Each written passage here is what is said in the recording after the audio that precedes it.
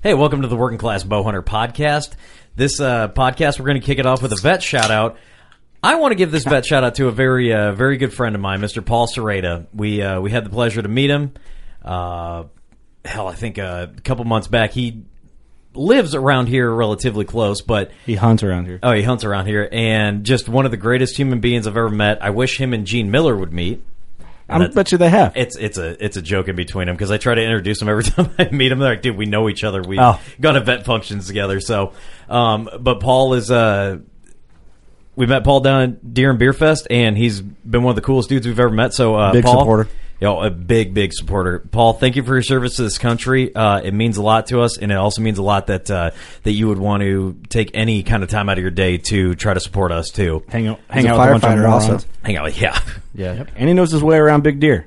He does for sure. He does. He's a great cat. I can't wait till the bars open up fully so that I can get a drink by his wife, and she promised to get us drunk. So we're gonna have to take him up on that. Nice. That's fair. That's fair. He got to hang out with us when Mark Jury just popped out of nowhere. And I know afterwards he's like, after Mark had left, he's like, holy shit, that was Mark Jury. I'm like, yeah, pretty cool, huh? He's like, yeah. Yeah, I heard Mark was looking for me. I'm like, dude, he's not upstairs there. It's like, no, yeah, he is. Yeah, Paul ran to go get you.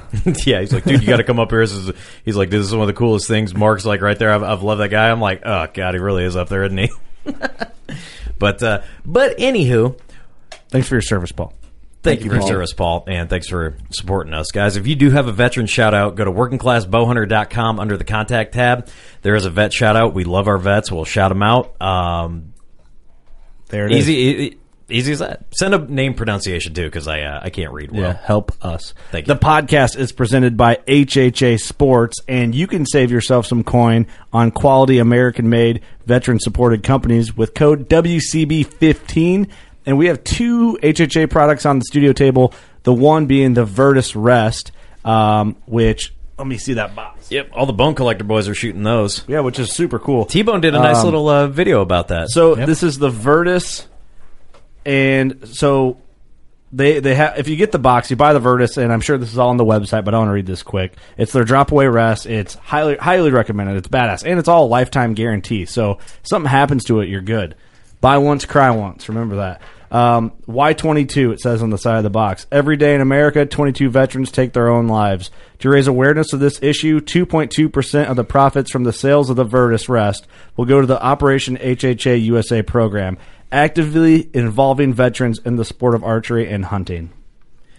Yep. So, and we also got a Tetra on the table here, which actually I'm going to shoot. I shot one for a little bit last year, and yeah, Kurt's shooting it. The Tetra is a little bit cheaper than what the Kingpin was, and we all love the Kingpin. But I've been running this Tetra. Everything's great about it. So the new dial. So if you're wearing gloves late season, it's not like that. Little check. I don't know. It's not smooth. It's not smooth. It's got some finger grips on it. Yeah, dude. They're thinking about the hunter ergonomics of it, and then the Tetra Max is available. So depending on what you need out of your sight, the main difference is the Tetra Max offers. The interchangeable wheel. Interchangeable sight wheels. Yep. So if you're a guy who shoots target arrows in the summer and you're hunting arrows in the fall, you can have a sight tape sighted in for each arrow, and all you got to do is switch the wheels, and you're good. Made in America, too. Good to go. Boom. Yeah, what else do you want? Come on. The podcast also brought to you by Scent Crusher, scentcrusher.com. We do not have a promo code for them, but we do have some things coming down the line with Scent Crusher that we're excited about. But the gear bag is probably the number one tool in our arsenal for scent control with Scent Crusher. Sure. So check it out. Scent Crusher. Steve, what's next? What's next? Oh, I think we're going to go with Thermoset just because I'm looking at all these Thermosets. I'm sitting on one. You guys are sitting on them, dude. Thermoset is a great American-made company. Since we were talking about American-made products, you guys go back and listen to a couple of ATA podcasts that we did with Joey. Those guys, it's a true American story about starting from the bottom, ending up somewhere. Everybody knows about Thermosets. They're great products. Absolutely will kill it this year for you. So if you got a cold butt, get you a Thermoset. Have a warm butt. Podcast also brought to you by Victory Archery. I think we're all shooting the RIP TKOs this year. Super thankful. We did some giveaways at the shoot with Victory Arrows. Also, Gator Outdoors. All the beers that we're drinking on this podcast are brought to you by Gator Outdoors because they're all sleeved up with some Gator Outdoors koozies. outfitting the working class. I consider the new Uprising brand and lifestyle hunting apparel. And really, you can go to GatorOutdoors.com and buy all your favorite hunting gear there. Good people behind that brand, straight out of Iowa, not far from here. And, I mean, how can you go wrong? Check them out, Gator Outdoors. Also, Lead Archery. We are all shooting. Well, I'm shooting the Cure. Eric's shooting the Cure. Doug's shooting the Cure. Steve's rocking the Ember. I'm running the Ember, dude. I'm running the Working Man special. So in combination with the Tetra, I'm running the Ember. Dude, I shot it at Iowa, and that's the Working Man's bow. You know, everyone's like, oh. Dude, you can go on, sorry, Steve, but you can go to leadarchery.com if you want to buy it. Code WCB. Ooh. Working Class 15 still works, but why use that when you use code WCB? It's 20% off. You can walk out with that bow for $400, brand new. Brand spanking new. That's pretty ballin'. Right off the lot. We will upload some pictures and videos of me getting my bow set up by our good buddy Ross. And this thing's going to be a killer. So, you know, coronavirus hit everybody. You know, money wasn't really coming in. I mean, in someone else's more well-equipped hands. But yeah, you're higher potential elsewhere. Exactly. Times are tough. Now you need a new bow. This is the great bow for the money. Go ahead and check it out at EliteArchery.com. Big time. If you're going to plant some food plots, WCB 2020, save 20% on big time food plot seed. They are now available in Cabela's and Bass Pro Shops. Huge deal there. Congratulations, guys, on that. We're going to see what the bucks are looking like this time of year, in Iowa at least. Can't do it in Illinois. You got to broadcast some seed and run it over with a piece of shit chain link fence and hope for the best. Hope to fuck you got some shit growing with a chain. If you know someone who works for a little league, little league department, you can grab that chain thing in the back. You know, it looks like what the fuck is this shit mat? They are the working class company, man. They make seed with us in mind. So the wage brains can do it. We can all do it. Old Barn Taxidermy. Super thankful for Old Barn. I'm the only guy who went to Old Barn this year. Yeah, you are. How many animals did you take? 14 times. You took enough for all of us, so fuck yeah, that's true. Yeah, I'm just like, what was our contract? I'll use all of it, please. Yeah. The last season, that 2019 season was wrapped up. Good for you. Congratulations. I hope they did good work for you. They don't even know who I am. I'll let you guys. Who's that guy? They just know me from working class. It's like, wait, there's more of you? Apparently he's got a crew. I don't fucking know. That's what I never seen none of them dipshits in here. That's what they're doing. Like, I don't know. He's the only dude in the crew who's got a tattoo. What up? What? No, I got that. What? Oh, flexed on us. Yeah, he just flexed hard. Yeah, that went right over my head, man. That's new. Flexing. Huh? Dude, I've never seen a guy flex an elbow before. What? Oh, there you go. New boot goofing. New tattoo goofing. 3 easy payments. Anyway, let's get on to the episode. Let's do it.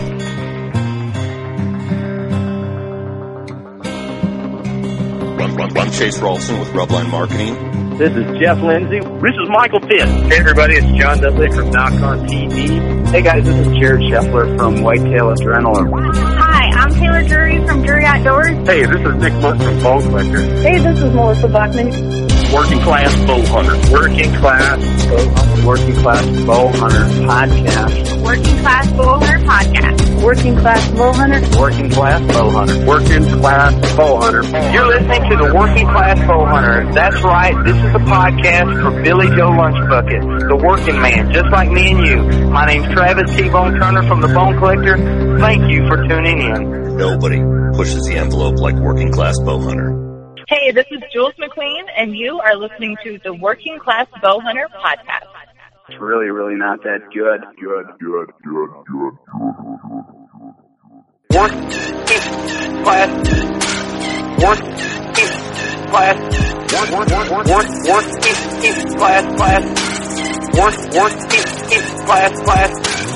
Working Class Bow Hunter. It's time for another splendid episode of the Working Class Bow Hunter Podcast. We are right here at 30 Rack Way, beautiful New Windsor, Illinois, and this is such a great episode because I'm with all the boys, right? Yeah. And I'm hanging out, and I've dropped all the quarantine weight, so I just want to flex for everybody. I didn't need to add that, but I did. Yeah, no one cares. Okay. You going to have a little bit of ring rust? I don't think I got ring rust at all, man. I think I'm going right back in it. What do you guys think? Well, time will tell. Well, the fact that I had to ask lets you know that I do have ring rust. But in the studio today is Doug. Yep. Eric. What up? What'd it do? I know you're. No, see, I was trying to mix up the order, right? Kurt. Hey guys. All right, fine. But we do have a. Hey, you know what? Wait, Kurt here? Kurt is at his house. Welcome. Dude, one of these days, it's like, dude, where the hell is Kurt? We're at his house. He's not here. Hey, thanks for tuning in. Hey, no problem. In the studio today is a very good friend of mine. He was, well, I say that now because we're Snapchat friends. But we got Billy C. from Wildest Dreams TV. Billy? What up? How you doing? Billy in the white tee. How do? Good. Thanks for coming to the studio, brother. Absolutely, man. We've been talking about... So you were on a podcast when we were at the Rubline office. And we may or may not have been blasted. Extremely hammered. Like us? Extremely is an understatement. No. We don't do that. Well, you guys were fine. I think I might have been the one with the problem. But we were talking about doing a like legit, like let's get you in for a podcast, and with everything with scheduling, and we're all busy. But we finally made it happen. Finally. I wanted to let you get into this new setting just so I could experience it. Hey, you let the studio get finished. So Smart. Let it marinate a we little bit. rushed to finish the studio for Chase's podcast. And then, so good move, just wait a little bit, He let the big bucks get comfortable, and now he's going in for the kill. It was strategy. Yeah. It was all strategy. That dude played us. Listen. Wicked smart. I get it. So thank you for coming to the studio, man. It's always a lot better, I feel, when the guest is actually here. Phone interviews work great. This is better. Oh, dude, I love better. listening to any podcast where the people are actually in on it, man. It makes that big a difference. Get rid of difference. that echo, and it just, it's a better feel. Right, 100%. So thank you for making the drive. Couple-hour drive? 3-hour drive? 3.5. Oh, okay. 3.5 hours, yeah. Awesome, dude. Well, appreciate it. A lot of miles that I'm going to be doing in the next 12 hours, 3.5 hours here, 3.5 hours So back. that's a great transition. So for people who don't know who you are, explain who you are, what you do, and maybe talk about what you do for a living, because that applies here. Just kind of the working class lifestyle, I guess. Started working for my cousin, actually. He's my married-in cousin, and went to high school together, graduated together, and he started a towing business and then needed some help on the transport side. So back and forth. Long story short, I went through a series of jobs and then boom, landed with him. And now I run semis and flatbeds and stuff like that for a living. Very doing cool. transport work. I'm getting to be home every night. And so you're one of the guys, like, podcasts are part of your game of, like, that's content you consume, I'm guessing, from being on the road and stuff. Oh, yeah. Yep, just hook up and go. I mean, just a lot of windshield time, moving big iron, that kind of stuff. It's a lot of fun. Kick ass. So that's cool. I like starting with that because I'm sure a lot of mostly emails that we get are like long haul truckers, like guys that are like over the road, like hustling, just doing that, and like we're there since a hunting camp on the road, which is badass. I love that those guys reach out. Big shout out to all the truckers. Anything you guys do, like big shout out. But who are you? Like, where are you from? What do you do? Give us some background. I was born and raised small town in Nevada, Iowa, just outside of Ames. Really didn't grow up bow hunting. My family background came from shotgun hunters. There was a lot of the pushing going on and stuff like that. Yeah. That's how I was raised. And it's kind of like a classic way. Yeah, and I think that's how a lot of Iowa was. Yeah, that's how you started, isn't it? Yeah, I think that's how a lot of people started. And it was fun for a minute, and the challenge went away, I guess, so to speak. And I'm not knocking anybody that does it. I'm really not. I think everybody can get what you're saying. Oh, yeah. Yep, and it just it got. People start arguing in certain groups and stuff like that. And I just kind of got sick of it, know, and people started wanting a higher, larger class. You saw that transition come from if it moves, it dies to I want to set this goal for myself. And that's, my parents went through a divorce in 2000, I think it was. And anyways, not one of my mom's boyfriends, one of her coworkers along the way had suggested getting me involved in bow hunting.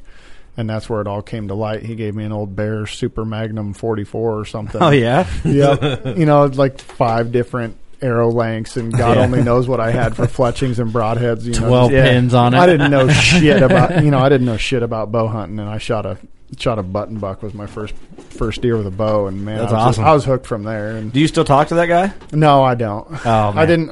I think she still works with him, but I don't really talk to him much. I was never actually the one talking to him. Oh, right, very right. much. It's just. Well, he's got to be like, holy shit, what did I roll this into? You Yeah, know? I would love to Should've kept with figure that out guy. how to reach out to him now and just be like, this is the addiction you started. Do it, dude. Yeah, that's Like pretty say thank you. Say thank you. Yeah, I think you should. I think that'd be pretty cool. Just send him this link to this Just episode. send him the bear bow back. Yep. I Hey, mean, thanks, man. it was crazy, how it all came about. But and I just, I'm a father, that kind of stuff. And Yeah. That's been my newest, I guess, transition is getting those kids involved. Yeah. That's been absolutely. huge for me. Hannah just turned 10 in May. She killed a bigger buck than I have in the last 3 years. But that's cool. That's probably okay though with you. Oh, dude, I've killed some phenomenal deer. I mean, I still have yet to cash in my net booner, but Yeah. I've been very fortunate to hunt the ground I've been able to hunt and take the deer I've been able to take. And she killed a gross 160 No kidding. last year, with the 350 Legend from Alex Pro, and that tops everything. That's awesome. Oh. Man. And she It's made got sure to to. rub it in. I mean, it was. Oh, I killed yeah. a bigger. Well, yeah. I killed a bigger. She buck probably than still you. gives you shit about it, don't she? Oh yes. Oh, yeah, To for this sure. to this That's day, all right, though. I killed a bigger buck than you. It's like walking onto Like it. good. Is that I'm glad good? you did. Yeah. Yeah. I'm going to take away your phone, you little shit. I Yeah, mean, but it really was incredible. Like, and I'll transition there into talking about what she used to kill that deer. Yeah. As a youth hunter, like I started her on a muzzle loader. Mm-hmm. You're from Illinois, but you guys from Iowa, they legalized like the 450 Bushmaster, the pistol cartridges. Oh, yeah. I was like severely against that when they brought that into legislation. Like I thought it was the dumbest thing I'd ever heard. Yeah. And that was me being narrow-minded, not liking adjusting to change. Yeah. Right. When they brought out that 350 Legend, I mean, you're talking I don't have to clean a muzzleloader anymore. You're talking repetitive shots, low recoil, and the guys from Alex Pro Firearms hooked us up with a 350 Legend Hunter, 20-inch barrel with a muzzle brake, and I sighted that thing in with 180 grain soft points, and she shot it one time at 50 yards, Yeah. hit the bullseye, and she killed her buck at 159. No Oh, kidding. She shot the first time and missed, clean miss, and he literally, it was the strangest thing I've ever seen. Spins a 180, and I said, where'd you hold? I held right on him. And I said, put it right on his spine, right behind the shoulder, and shoot again. Mm-hmm. Boom, took his heart out. He went literally 5 yards. He didn't know what hit him. She piled up. She separated his heart. He ran 5 or 10 yards and literally stuck, he did that whole look around like what happened. And Yeah. then it was like, oh boy, I'm kind of tired. No kidding. He took a I'm permanent. feeling sleepy. awfully tired the here, boss. wobbles. Yeah, he took a permanent nap. His like, their butt starts to Yeah. Oh, yeah. Uh-huh. do whatever. And I was like, dude, No I was kidding. like crying. You knew right I was away. on Snapchat, dude. I was, oh my God, we were running across that field. I still have it. Did awesome, man. did you get the kill shot on film? No, that was, and a lot of people ask me that, like, well, why didn't you film it? Why didn't you film it? Well, long story short, I was supposed to have a cameraman that night and he backed out. And there's just certain situations where you can't always get that. You Right. can't always get the shot. You know that too, and you lived it more than you know what I mean? It would be cool to have the video, but like you were in the experienced moment. it. Oh, yeah. dude, I mean, kick rocks on the footage. And Yeah. I'm saying that as a show owner, like, kick rocks on the footage. That was my daughter's biggest deer That's awesome, that she man. may ever shoot. I mean, how Well, many... let's talk about, and I'm not trying to get off like your daughter's hunt at all. Like I think I still want to talk about that, but we haven't talked about Wildest Dreams TV, and that's part of the intro that I wanted to get to before we get too deep into this. Like We're in like a Tarantino film where we're showing the middle of the movie and then the end. Now we're going to go back. right, like I wanted that to be part of the, and it will be. But that's why people are asking you, did you film it? Did you film it Yep. for your show? Yep, 2016, I started Wildest Dreams TV. I was hunting for another show locally out of Des Moines, and it just wasn't working out. And I just kind of thought, I want to give this a go. I think I can manage this myself and see Yeah. where it goes. And that's what it turned out to be. I've got a hell of a crew that has stood behind me. There's been some guys, come and go, but I wouldn't trade it for the world. It's been a transition. It's been a huge learning experience. It's been an adventure, I bet. Oh, dude, you find out who your friends are in a hurry. Yeah, Sure. yeah, Sure. I can imagine. So it's that's the thing with like starting projects. It's like there's the worry for me because I started out on like similar situation. I started out on like a low budget like film project. Yep. And I learned quick that I'm like, man, is this going to suck the fun out of this? and like the business side can quickly if you let it, and you have to learn how not to let it. Yep. Right. I kind of approached it with a don't give a fuck attitude, to be quite honest. That's a great attitude. It was either, I love that attitude. It's the best attitude. You know, it was either you're going to love me or you hate me, and I've kind of always had that attitude. Like, there is no middle ground. You can either accept me for who I am, or you can fuck off. Right. That's very fair. It's dude, I've been on a hard fanboy on Yellow Wolf lately, but I love his music so much. But he's got a song. He says there's an art form to not giving a fuck. Learning to not care takes practice. There's a book called The Subtle Art of Not Giving a Fuck, and I cannot There think is? of who guy I worked with was telling me about it. You know, I didn't read that. I've not read the book, but I've heard of it. The Subtle Art of Not Giving a Fuck. Because it's when anytime you're putting yourself out there with a media project, like especially a show, when you're on video, like that's even more personal than a podcast. Like the hate on it can be deeper because they're seeing you and all that, but it's hard to not let that stuff bug you when you're doing it. And then we're so passionate about hunting, it's like, man, is this sucking the fun out of my passion and why I'm doing this? And that's always just a fun side deal to do. And you gotta separate not giving a fuck from not caring. So I mean, obviously you care about how the product looks, and I kind of want to. That's a good point. There's a fine difference between caring and not giving a fuck. Yeah, and I want to transition into Wildest Dreams TV off this, but I don't want to make this point. But there's a difference between you want to care about how the product looks, but you don't give a fuck what anybody thinks as long as you know it's the best product you're putting out. And I struggled with that in the beginning. I was watching. I like a variety of shows. I grew up with the Drurys and the Waddells, and then I started. I went to ATA and I started watching Matt Zinger's stuff and Tom from Become One. John Mulligan stuff. Like, I started watching that kind of stuff. I'm like,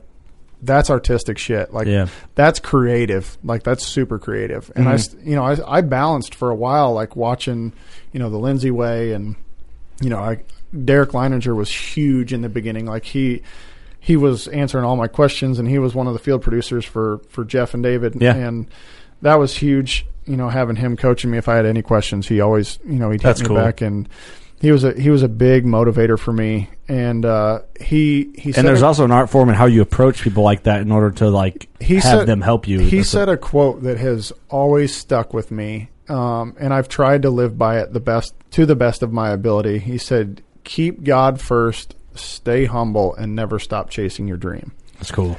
And when I did that, and I'm not a super religious guy, but I've got religious tattoos and shit. I don't go to church every day, and I don't know what you guys' stance is on it, but when I kept that mentality, like, there's nothing standing in my way when I kept that mentality. Like, you can be cocky to an extent, but you better be able to back it up, so to speak. And sure. I struggled in the beginning. Like I said, I went out there like I had something to prove. Like, I'm going to show you that I can do this. And that was the hard part about finding the balance is, watching all sorts of different shows, and then it's like, okay, I want to mimic this show. Everybody's doing that. I want to mimic this show.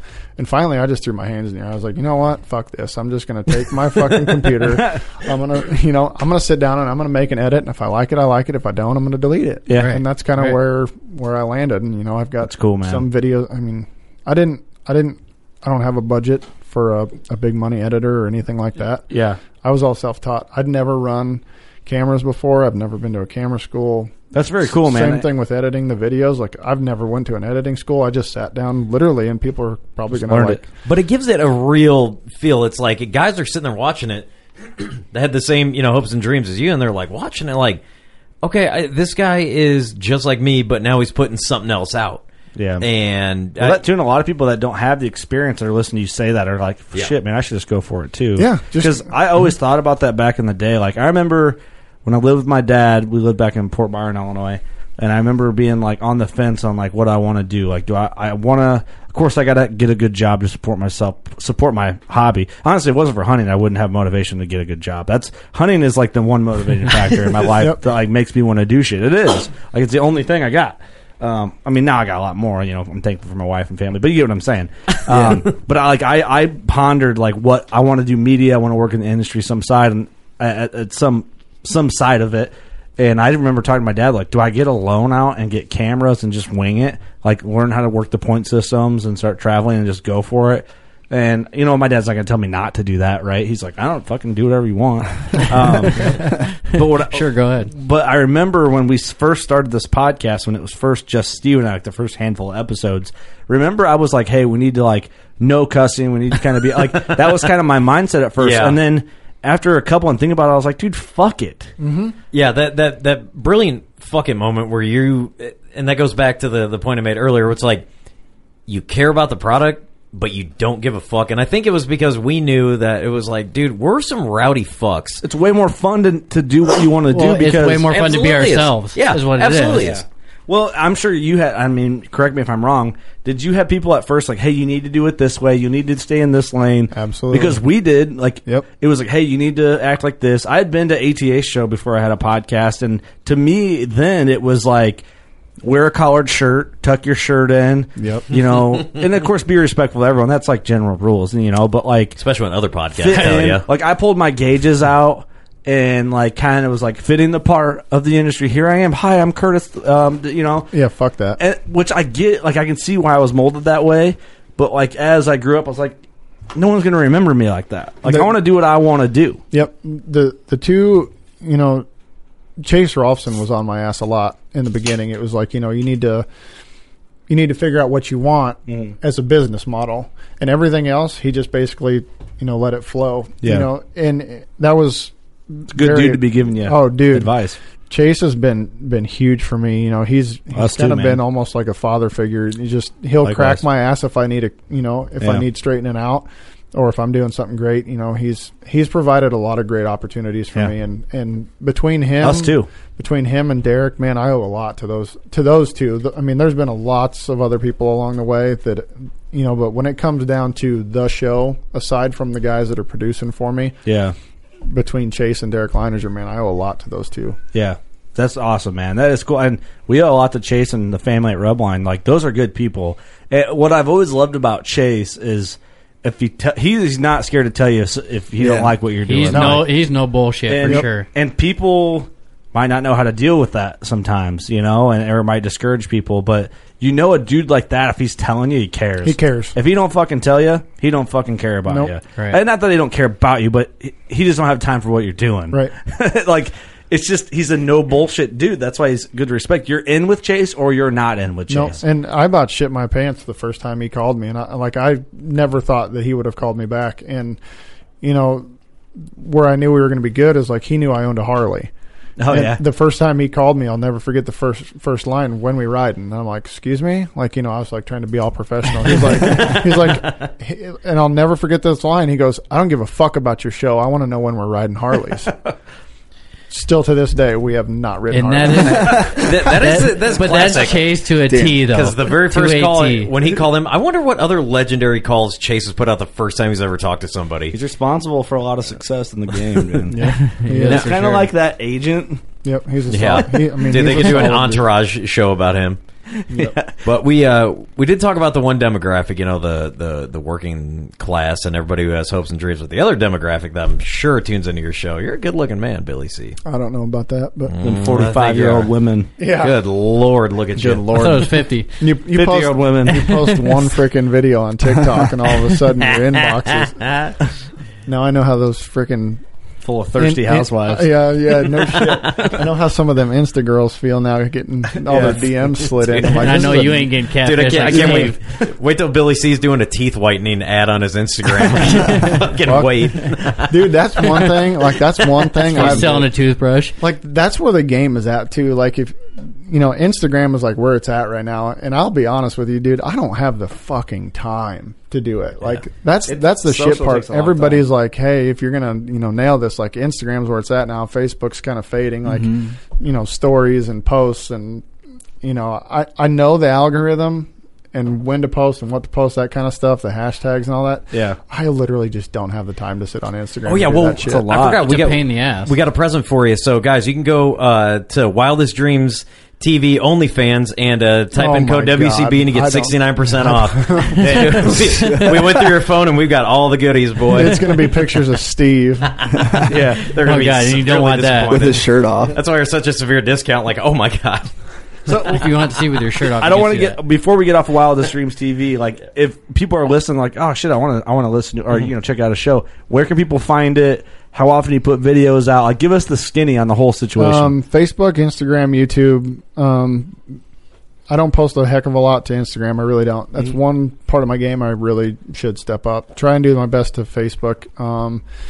YouTube is where you're going to find most of the content. Yeah. A lot of the videos, all the guys have stuff on there.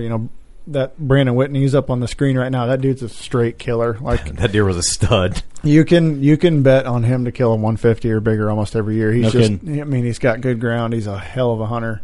He's been a huge contribution to this team. And then Josh Heilman's got some really great hunts on there. Josh Heilman's part of the team, and dude, I would put him up against about anybody for self-filming. That kid is a monster when it comes to self-filming. No kidding. He'll set up the DSLR and, he'll set it on the ground and get those, the low shots, the getting ready. I mean, that kid is He's after us. He is a beast when it comes to self-filming. It's crazy. He'd almost prefer to film himself than have anybody do it for him. No kidding. Really? Yep. And I guarantee he'd about do a better job. No shit. It's crazy. That's rare. I'm blessed with the guys that I've got. There's been some guys come and go. I wish I could say that about my crew. Like I had a good crew, but they're subpar. Oh, I think you said the guys come and go. I'm like, the fuck's that mean? Not everybody can afford Steve, so you're lucky to have him. We can't afford to get fucking rid of him. Yeah, no shit, dude. I'm like dude, you're in the donut hole with me. You can't afford me. I've been trying to put a low-key hit on him for fucking 6 years almost. So. Dude, that's why this black... Somebody come kill this motherfucker. that's why those cars always follow me, but they're always like, where the fuck is this guy go? Oh, he's going to McDonald's again? No, I'm not doing it. He's going to kill himself eventually. Yeah, I'm not going into that apartment complex. Oh, yeah. My new apartment is very wonderful. It's something. So you got a good crew. That's good to hear, man. I got a great crew, man. I love those guys to death. I could call them and ask them for anything, and they'd be there. And we're scattered all over the state too. There's a couple guys in Missouri that I brought on recently, but was it hard to find that crew for a while? Like, did it take a little bit to fall in place, or how did that? Yeah, a little bit.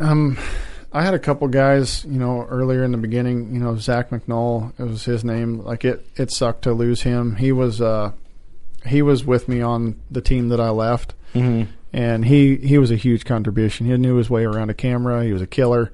But I don't fault him for leaving either. He didn't leave because of what we were doing. He started a family. That's fair. I've told all those guys, like, I don't have them in contracts. Like, those guys can come and go as they please anytime. Yeah, that's cool. Them giving me their footage is just out of respect. Helps you. It helps them for getting them out. It's kind of cool. And losing Zach kind of sucked. And I had a couple brothers, Logan and Luke Gibbs. They were some heavy hitters. They kill some big deer. Luke kills some big deer, and they weren't feeling the whole show vibe, which I don't fault them. It's kind of common, right? Yep. I mean, you do it for a little bit. Some people get burnt out, and some people want to stick with it. I mean, you either fall in love with it or you don't. For sure, I get that. And so I don't fault any of the guys. I got burnt on filming too. Like, that's why I don't do it. I should start again, but I don't. But, to kind of transition off that, and because I want to get back into your daughter's story, but I want to. A couple guys we've talked to have said, that film for a living, when they go hunt with their kids, they're like, look, I just want to spend this time watching my kid hunt, like enjoying the memories when I was growing up, when I fell in love with it. Talk about how the guys get stressed out. Now, is this... Well, I want to get the full story on your daughter's hunt. But I'm not ready to jump off Wildest Streams TV. Not yet. But is there a plan to then film her and bring it into Wildest Streams TV, or is that absolutely okay? Yeah. Yep. It's a master plan, right? Yep. I want her to be a part of it. She's already the big buck killer. So Yeah. She's your number one. She's already got you there. Yep. She's your number one draw right now. I mean, we're giving you some advice. But what I wanted to peel in before we go back into that, like, if someone was like, or someone being me right now asking you, describe what your show is to someone who's never seen it. We're kind of an out of the norm hunting show, I guess. We're kind of like you guys ish. Not afraid to drink a beer. Not afraid to cuss on camera. Yeah. We'll we're not after 180-inch deer. Yeah. A lot of us are literally the working class. Brandon works ungodly amounts of hours. He works for Cargill, and Josh is a welder. He can relate to you, Eric. I mean, he welds for a living. Yeah. They're wage brains. Yep, that's exactly. They got wage brains. Yep. Yeah, I respect that. Mike is Mike Pence. I just brought him on. He's a pipe fitter. Tony Proven. Those two are the new ones this year. Mike and Tony. Tony does a lot of stuff I think he does stuff for the government. I don't freaking know what he does. We won't talk about it. He can't talk about it. Yeah, we're not going to go into any further details. He may or may not do stuff for the government. We cannot confirm. I cannot confirm or deny that. AKA he kills. Oh, that's who's going to kill me now. Yeah. That's who Kurt's hiring. That's why Billy brought him in. Glenn Messick, he's a business owner out of Missouri. We come from all walks of life, and if you're going to go find our stuff, that's what you're going to see. We don't have the big food plots, destination food sources. We try and build food plots the best we can, and that's just it. You're not just going to see bow hunting either. I shoot the fuck out of some coyotes. Like, there's nothing I love more than I love shooting coyotes. You're going to see rifle hunts, turkey hunts, stuff like that. So anybody's going to get what they need out of it, which is cool. It's a well-rounded little bit of everything. We try and appease everybody. You're never going to please everyone, and I saw. A majority of the people want to see deer die. That's just a fact of life. They want to see big bucks die. Antlers sell. Yep. But that's just not who I am. If somebody told me I had, and I'm not bullshitting when I say this, if somebody told me I had to pick bow hunting whitetails or shooting coyotes the rest of my life, see you, whitetails. No kidding. Bye. See ya. Wow. I'll fucking shoot coyotes. By the way, your show's playing in the studio right now, and there's just monsters on trail cam that you guys are showing. Yeah, I was watching your boy shoot that deer when you were talking about him. So what I love the conversation because it relates to us, and I bring it up a lot, and it's just a fun combo for me. So if you don't like it, fuck yourself. The being relaxed and you said not scared to drink a beer. Is that something you guys have done since the beginning? Very beginning. Okay, so that is interesting because there's a ton of shows out there now who started out like how I talked earlier, like put your collar on, pull your gauges out, don't drink a beer. That are now tuck your shirt in. Now all of a sudden, over the last 5 years, we're just having a beer, just kicking it, relaxing. Hey, see Working Class Bowhunter podcast. The same people that gave us shit all these years are now a leaf off of our tree, exactly. And then are going to throw shade at us for 2 years. This shit, people probably didn't pick up on it, but there was strategy to this. We did a team photo. Not last season, but the season before. Anyway, we all came out. We wanted to do a team photo, kind of a meeting, bullshit about what's expected this year, kind of the overall bullshit. Yeah. And we took a picture, and we bootlegged in some spotted cow from Wisconsin to Iowa, and we did our team photo, and we're all holding a beer, spotted cow nonetheless, and it's like, this is who the fuck we are. Oh, absolutely. We brought in beer from across state lines. Yeah, people don't realize how illegal that is. Every time they post photos, I got spotted cow. It's like, transporting alcohol. Like, even if you buy alcohol in Illinois and take it to Iowa, that's still illegal. I mean, is it going to be enforced? Hey, Steve. Who gives a fuck? I know, that's exactly. Who gives a fuck? And because you know why? Because we're still going to do it. And that's because people are still going to do it. And that was the attitude you guys had. Who gives a fuck? That's a great point. And it's not that I'm saying that I'm like... Getting rid of it. It's not like that I'm negligent of the law. It's just that was the point we were trying to make. Like, we don't give a fuck. Yeah. We're here. We're a team mixed of all walks of life. Yeah. Bootlegging's the American way, man. Well, I mean, Luke, when we did that photo, Luke was a bodybuilder. Is a bodybuilder, if you want to call him that. Yeah. Kelly Sheets is on the team. He's one of my best friends in life. He raises show pigs. I mean, just a vast spectrum of all walks of life, and just kind of we can all get together. We can all have a common denominator of we love hunting whitetails. So is that where the name came from? How'd you come up with the name? Wildest Dreams TV. I was struggling for a while. I actually still have a Facebook page made for the name if it ever flopped. I was actually. I don't want people to go and follow this page because I don't post anything on there. I just have the name reserved. But the original name of the show was going to be Addicted to the Game. Mm-hmm. Oh, that's cool. Yeah. So when I got that phone call from Chase and he started talking to me and about giving me an opportunity and coaching me, and plus talking to Derek Leininger, I never thought in my wildest dreams that something like that could happen. Nice. Mm-hmm. And there it is. Yep. And when I was talking to my wife at the time about it, and some friends, I'm like, dude, I never thought in my wildest dreams I would talk to, this is like a dream come true. And the word dream just kept coming up. I'm like, I never thought I would be on TV. I never thought I would be filming for shows. I was filming for the Drurys for a little bit for Bart and Blair Goins on Dream Season. Like, I never imagined that anything like that would happen. Like, I never thought that would be me. Yeah. Yeah, now look at you sitting in a room with a bunch of drunks. And I'm not, you made it. I haven't. Congratulations. By no means do I think I've made it anywhere, but like, I made it further than I'd ever dreamed. And it was just like, I never thought in my wildest dreams this would happen. It's like, okay, that's going to be the name, Wildest Dreams TV. Dude, you know what? I love that just the name of your show has appreciation, like foundation into it. Yep. Because every time that we get to do something cool, or like we have somebody that's like, hey, dude, listen to your podcast. Even if they don't even like come up to me, it's like, hey, like your podcast, I'm on our way. That shit means so much to us. It means the world to us. Like, it is insane. Like, if we're at any trade show and someone's like, hey, listen to you guys all the time. Like, cool. And then just keep walking. I'm like, damn, that's cool. Like, you never get you tired try of and that. stay humble as shit. Like that. Yeah. That's, or if someone sends you a picture, someone has a sticker in their truck. Yep. Yeah. In some small town in Ohio, Well, shit, when we were in Traer for that, like, Street Fest, a bunch of those kids came up and were like, it's Billy C. from Wildest Dreams. I was just going to tell you, so that you have a fan, his name's Talon. It's his real name. And he, like, looked at me and he goes, because he knew we were, I think he's buddies with Chase's kid. And he looked, he goes, is that Billy C? And I go, last time I checked, it was, yeah. He came up all excited when we were walking down the street, and I'm like, oh, he must know these guys. Like, I figured he knew the word. Oh, no. Hell no. Oh, no. And he like literally put me on the spot. Like, I just went like super. I remember my body, like I just felt like this rush, like I got all freaking nervous. It's and cool, man. Like, it was kind of cool. I remember I was standing back a little bit. I remember he turned to Chase to go, I'm with Working Class Bowhunter, and the dude fucking recognizes me. and I remember thinking, like, why would he recognize us? We're a podcast. Yeah. You know what I mean? Like, well, I told the story earlier. It was a circle of dudes like that shouldn't have been recognized that got recognized, and we're like, whoa, in a small town in Traer, Iowa. Yeah. Like at our shoot, a good buddy of ours, Clayton Bigsby. He's got a funny name, but he stopped me and he's like, "Hey, man."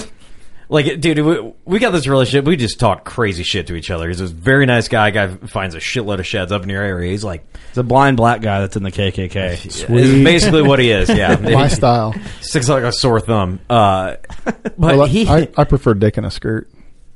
Jesus, sticks out like a dick Johnny. in a skirt. Okay, come on. I'm with it. But he comes up to me. He's like, so what, dude? You know Billy C? And I go, yeah, I know that dickweed. Yeah, what's up with him? And I was just like, and he was talking about. He's like, yeah, I'm in that area. He's like, I've seen him a couple times. I'm like, dude, is he a cool guy in person? I'm like, dude, he's the shit. He was there the night I almost got arrested. I don't remember how long you were there, but I was like, he was there though. I go, dude, he's absolutely the shit. And then I started thinking about it, and I think I tried to Snapchat you. The Snapchat failed, but I'm like, Billy C's a rock star, man. I know. He's like Kid Rock. Yeah, the talented. Yeah, you're the Kid Rock of wherever you're at in Iowa. I'll be honest. Like that night in Traer, I didn't know Talon. I've never heard of him before in my life. Like that was the first time I'd ever met him. It's little shit like that humbles me and reminds me where the fuck I came from. Yeah. Because I was that kid. And you know what I mean? And why you're doing it. Yep. And why I was that fucking kid. And one time. Well, it comes full circle, right? Like the guys that even if your project's not big, like there's certain things that now with the internet, like kids that growing up into hunting and learning how to hunt, like the content for hunting they're consuming because that's their interest. They're pulling it from different directions, and you might be in that direction. Yep. You know, like that's the crazy thing. Like it doesn't matter. It matters your following and your reach when it comes to the dollars in this fucking industry. Yeah. This cutthroat industry. That's I'll a good fucking point. say it. But to your viewers, it may not mean shit. Yeah, well, yeah, absolutely. They may not like a show that has 500,000 followers. Right. But if I've got 5,000, they may think it's the best thing in the world because it relates to them. Mm-hmm. Yeah. I've never given a shit how many people follow me, and I've never, ever once paid for likes. Yeah. That's huge. That's huge, especially right now. And I'll be honest, like the podcast for us is so much fun. It's opened so many doors. Like we get to meet so many. We met through this, and I shouldn't say that I've never bought my likes. I've paid to have a certain post shown. It's a sponsored post. Yep, right? I've sponsored a post, but I've never bought my following. Like I've never paid to promote my. You never bought someone to click and follow your page. Yeah. What are you doing it for? Is it for love or likes? Oh man, don't even fucking get me started, dude. You know what's You funny? just opened a fucking can of worms that I could go off. I went on a rant on a road trip BS episode. We've gone on that, and which I don't. We'll get there, but I always feel bad when I go on rants on that because I'm like, man, people are getting tired of me bitching. But that's the episodes we have the most feedback on. Yep. Because our people actually love it. Well, we ran on ladies. Like, sorry.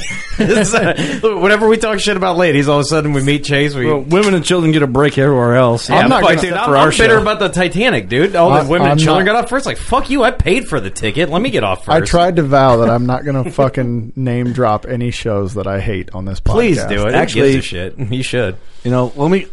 We got a couple more beers to drink, and I'm going to come back and poke that bear a little bit. Hey, just write them down on a piece of paper, and then we'll read them, and then we'll laugh. Write down there. We're Look going at back that. to that. Hey, there's a Steve deer right there. Don't change the subject, but yes, it is. I want to shoot that deer every day. I'm trying to get these downloads.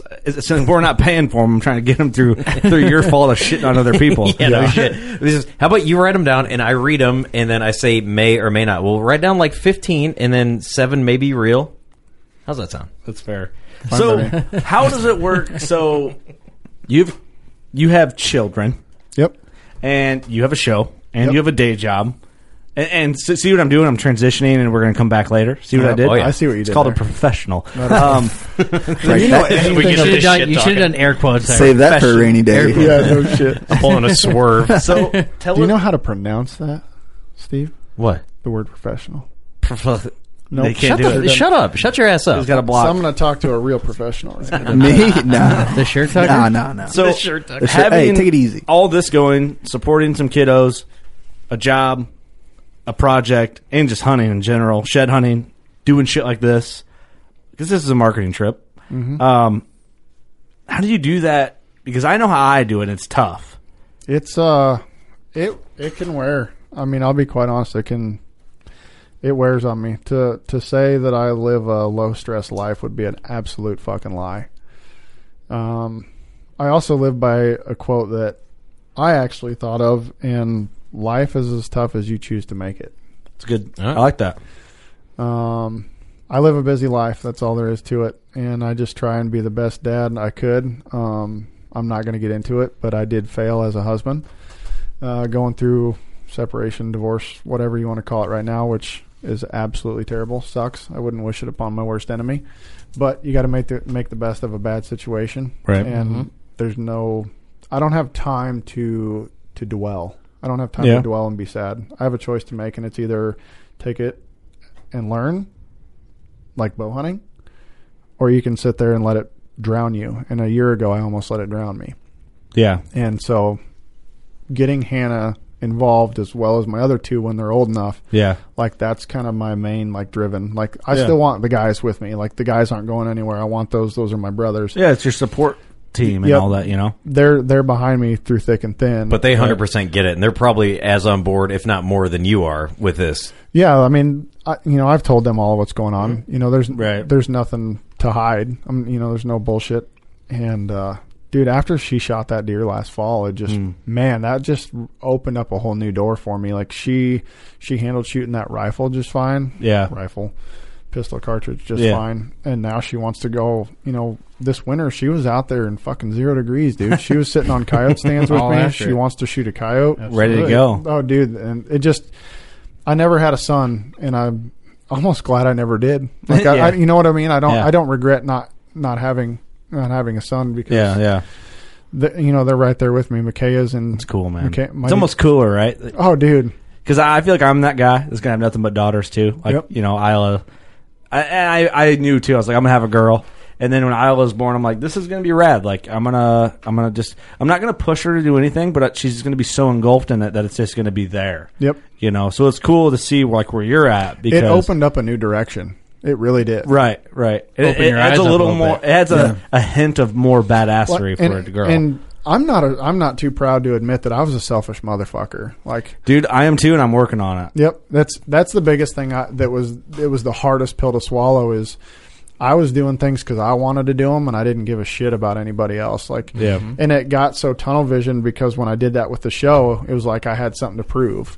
And once I got over that hump, like, I'm just going to do me, you know, but I need to take other people into consideration as far as involvement. Yeah, for sure. And once I did that, like, things kind of got easier. You know, my marriage still failed, but whatever. Hey, there's a hip hop quote that I learned something from it. Is what I'm getting at. Right. Yeah, no, for sure. Yeah. And I like that you acknowledge it and are willing to talk about it. Yep. Because I feel sorry, Steve. No, you're good. You're good. I feel that I'm working on myself with that too. You know, a little bit. Like I feel that way. Like I feel like I'm fairly selfish, but I'm trying to give back. I like to help people. I'm trying to like I get focused on like a project for the podcast. I'm like hustle, do this. Fuck you. I'm doing this. Nope. I'm not. No one's gonna tell me shit.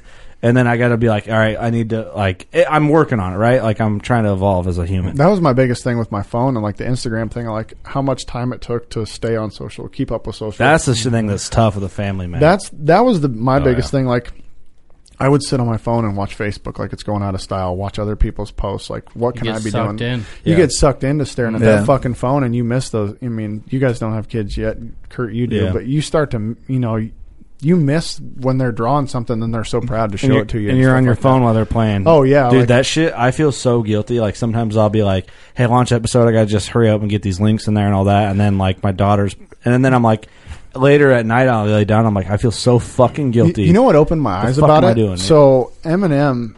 Actually, sorry, Steve. You kind of got... No, you guys are good. No. What opened my eyes about the cell phone thing is... You know, it's little sentences that just fucking hit me that really make me open my eyes. Eminem was doing a podcast with Sway about the Shea 4.5. Yeah.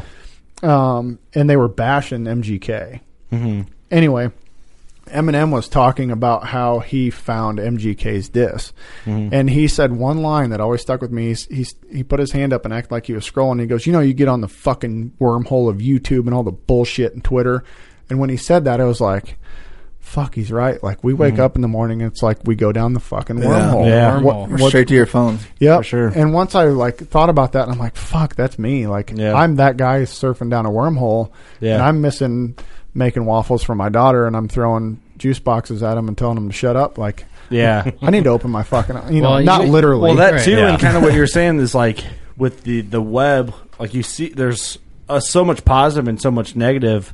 To where, like you said, earlier you said, watch what other people are doing. Yep. And I will admit 100%, and I don't know how the rest of my crew feels, but I followed a lot of other podcasts and a lot of other shows to see what other people were doing. But then I was like, what am I doing? Like I get, and even I respect these people, right? But I unfollowed, and I don't listen to other hunting podcasts. I've always said that.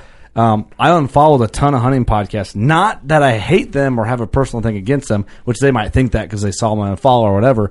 But I just don't want to see what other podcasts are doing because I don't want to like. It obstructs your vision. It obstructs my vision and my crew's vision and like shit that me and Eric might talk about business or whoever on the crew. I don't want anything subconsciously to be something that another crew did, and then me and Eric are trying to twist into our own thing. Yep. So that's why, like when. We've had it before, and I'm not going to bring up other circumstances. Someone's like, oh, working class is trying to copy us. It's like, I don't see what you're doing because I don't follow you. Yep. So if it does happen, it's a complete coincidence. And I've had these conversations with people like where circumstances came up like that. Sure. But it makes for a good conversation now, right, to explain that. But yeah, like I'll unfollow a lot of podcasts, or I don't even follow them in general. It's not out of disrespect, and I think a lot of people take it that way. It's pure creator brain perspective. When you're focused on your vision with what you want, nothing else matters. And that's not me being selfish. That's like I said in the beginning, that's what I was so focused on in the beginning. It's like, okay, do I want to be like the Lindsay Way? Do I want to be like the Drurys? Yeah. You start watching the big shows and you're like, who do I want to mimic? It's like, don't fucking mimic anything. Yeah. Be who the fuck you are. Absolutely. Yep. Do what your own thinking makes you do. Yep. I mean, I didn't fall into the food plot thing. I don't have the budget for it. I mean, I'll be the first to tell you. I don't have the ground for it. Yeah, I don't have the. I mean, I'm fortunate that I'm able to hunt a lot of family ground, but I don't get to fucking put food plots in. Yeah, I got a half-acre food plot. That's all I've got. Yeah. Every year I'm lucky to have half an acre. Right. Yeah. And I deal with hunting pressure. I deal with other people hunting next to me and with me, and I share properties. Like, I have all that shit going on, and Yeah. it was time that I understood, like, this is my life. Now, granted, I met a guy that has, behind the scenes, and I've given him love in the videos. Cody Wright, friend of mine, cattle farmer, rodeo guy from southern Iowa, and he has let me shoot some phenomenal deer on his ground. He's Good old boy. Yep. He lives an hour and a half away, but when I talk about some of my best friends, like, that guy has provided a lot for me. He hunts for a different show. He actually hunts for the show that I came from. Oh, really? And I don't hold him. I don't hold anything against him. It's just a great working relationship. He manages the ground. I help out, when I'm able to. I help him with harvest or cattle sorting or whatever. Like, if he needs something, he knows I'm going to do it. Right. I'm going to be there to help. He's an hour and a half away, but and he comes up and hunts coyotes. It's just a great friendship, working relationship. Yeah. That's built over time. Yeah. Yep. Yeah. Without him, I wouldn't have half the bucks on my wall. Hey, I'll tell you this, that quote I wanted to use earlier actually fits in more now that... Yeah, but what I wanted to get... I'm sorry, I'm just kidding. But anyway... Just cut him off again. Anyway, Steve, don't you have to go to the bathroom? Like, what? Hey, Steve, remember I was trying to get you killed? Yeah, I do. I'm just going to do it myself. I'm just going to strangle you, Just like, shoot Steve live on air. Hey, we'll be right back. Hey, man, Let's the take a slick commercial trick break. went through right through his rib cage. It gets through a lot of fat. This commercial is brought to you by Slick Trick Broadheads. Double lung them. Dude, even through the man titties. Here's a quote, and just kind of goes through everything that you've been through and where you're going now. It was a quote from Guru from Gangstar said, let me think about it here for a second. Just fucking with you guys. You've been thinking about it for fucking half an hour. I'm just fucking with you guys. He goes. You forgot what Trump is, didn't you? No. He said, I went away just so I could return harder. Want to be a shit starter? Fuck around, make you a martyr. So what that means is you had all this bullshit, right? And you had to, reevaluate where yourself was. And you're like, all right, look, through all the bullshit that you went through, what you previously said, now you got your kids, you're like, all right, look, I went through some bullshit. Now I have to be the fucking man. I have to be on top. And if anybody wants to get in my way, talking some crazy shit, right? Or try to do some crazy shit. All right, it's over with for you, because now for your cause, I'm going to make you look fucking stupid. Yep. I'm going to make you look dumb as fuck, because I'm a man who's suffered and I'm hard as shit, like not in the goofy way, but I'm just saying. Do you understand where I'm going with her? Is that over your head? No, Billy, have you not gone away and returned hard enough? Or? Yeah, it's like... That was a shit-ass quote. Yeah. I didn't listen to a goddamn thing you said. I didn't either. Fantastic quote. That is one of the top 5 lines in hip-hop ever. I'll be honest with you, like... Yeah, I understand where you're coming from. Mm-hmm. But I also take that humble... I try and take that humble approach. Well, that's what he said. Do you want to be a shit starter? Because you're not starting shit with nobody. You're trying to do you, because you know where you came from. I'll be honest. Here we go. I'll be honest. Billy, just say you're not feeling it. I need to wait for Kurt to come back before I get into that. Just say you're not feeling it, Billy. For like 5 minutes. All right. Well, this little bumper break's brought to you by Wildest Dreams TV. Hey, guys, are you wanting to watch it? Do you want me to do a commercial for you? Go for it. Okay. Should we save this and you can actually do it? Just fucking do all right, it. Fine. You throw Fucking the commercial. roll the tape. Fine. Here's Roll the it. commercial. Come on, bro. Brought to you by Steve's Man Titties.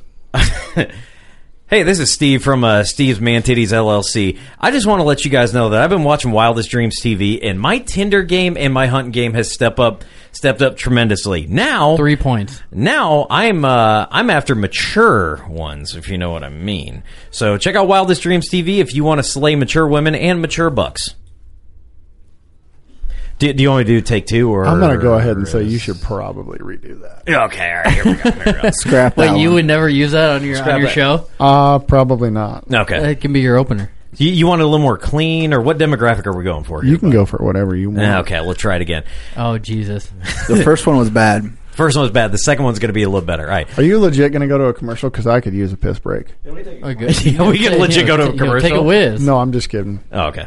I do have to pee. We can't. Go take a We whiz. can go to pee. a commercial then. Go take a whiz. It's a working class bow hunter. You can do whatever you want. Open that door slowly. All right, Steve, let's hear your commercial while he's There you go. gone. There you While go. he's gone, you Yeah, want to while hear he's the gone, commercial? let's All hear right, it. here we go. I don't know what you guys talked about when I was gone, but We're trying to do a commercial for his show. First one, First one was that we were just testing the waters. It sucked. Here's Go ahead and make one up on the fly.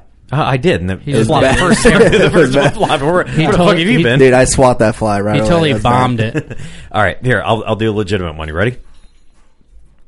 Hey, this is Steve with Steve Mandities, LLC, and I'm telling you, Wildest Dreams TV on YouTube is the greatest thing that I've ever seen in my life. It has made me turn my Xbox off and get deep in hunting. I know it's getting crunch time. I got to get some cameras out, but if I see Billy doing it, then I want to do it too. Wildest Dreams TV on YouTube. Check it out every night. You're free. I knew it failed. I knew when you guys weren't. I knew when you guys weren't like thumbs up. It was bad. Give me a 30-second commercial on the Working Class Bow Hunter, like if it was going to be on like a TV show. Like, give me the you know what I mean. If Wildest Dreams TV was going to make a commercial for Working Class Bow Hunter, have us just audio only. Okay. Like Elon Musk is sitting here, and you're like, I got to pitch it to him. Yeah, go ahead, pitch it. All right. He's in or out? I am Steve from the Working Class Bow Hunter Podcast. Just give me a generic the commercial for the show. Okay. I was trying to pitch it to Elon Musk. No. Take two. Ready? Here we go. 30 seconds. Hey, I know you're sitting here listening to things and you're like, man, none of this really relates to me. I'm a working man, but I'm a bow hunter. And you don't have Working Class Bow Hunter Podcast on right now. Let me tell you, we got something for you. I've got something for the working man and woman and, whatever else, gender fluid your bow. Hey, we're open-minded people here. Listen, Working Class Bow Hunter, we drink beer, we swear. A couple of us shoot deer. The fat one doesn't. But hey, it's all in fun because you get to talk shit to him and, what else do you need? Let me ask you this. Let me ask you a personal question. You're sitting at your desk, your boss isn't coming around. Let me ask you this. What would make for a better hour to 3 hour long podcast? Someone sounds like they're reading a dictionary to you, or a couple of guys that drink some beer? I would definitely choose a subpar wrestler. He just all right. He just ruins it. Billy doesn't care about your commercial. Where was that commercial going? Was that like getting to the point where it's like it's either going to be a home run? It was a 4 out of 10. It was a 4 out of 5? 4 out of 10. 4 out of 10. give it a 4.2. That's not good. All right, Billy. 4.8. I was taking a pee break, low key, and you said I want to wait till Kurt gets back. Steve started talking about me not talking shit. And I'll be. Here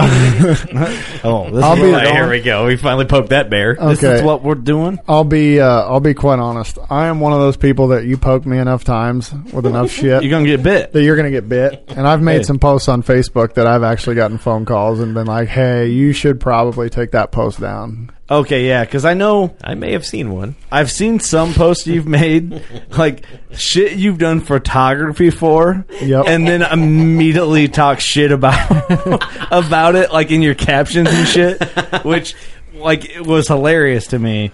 But anyway, yes. So like I know your style, like I know what you're capable of, which I think is great.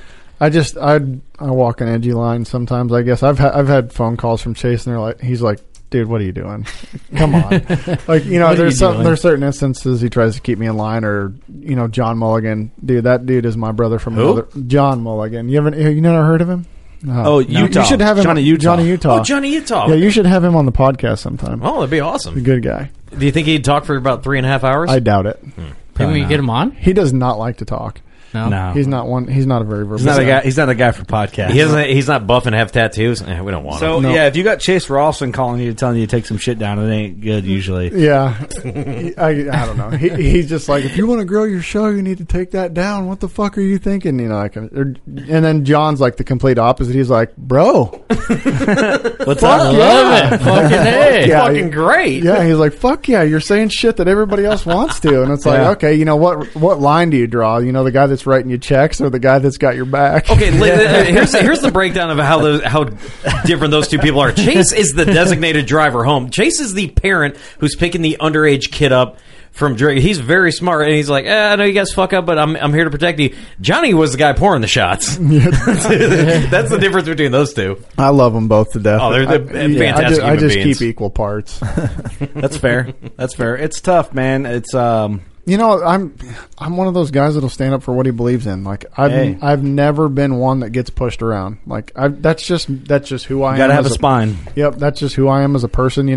I'll bend a little bit. You got to learn. You got to bend a little. I'll bend a little to learn, but I will not I will not be one of those people that just gets blatantly fucking taken advantage of. I've pride myself in having what I feel is a strong spine.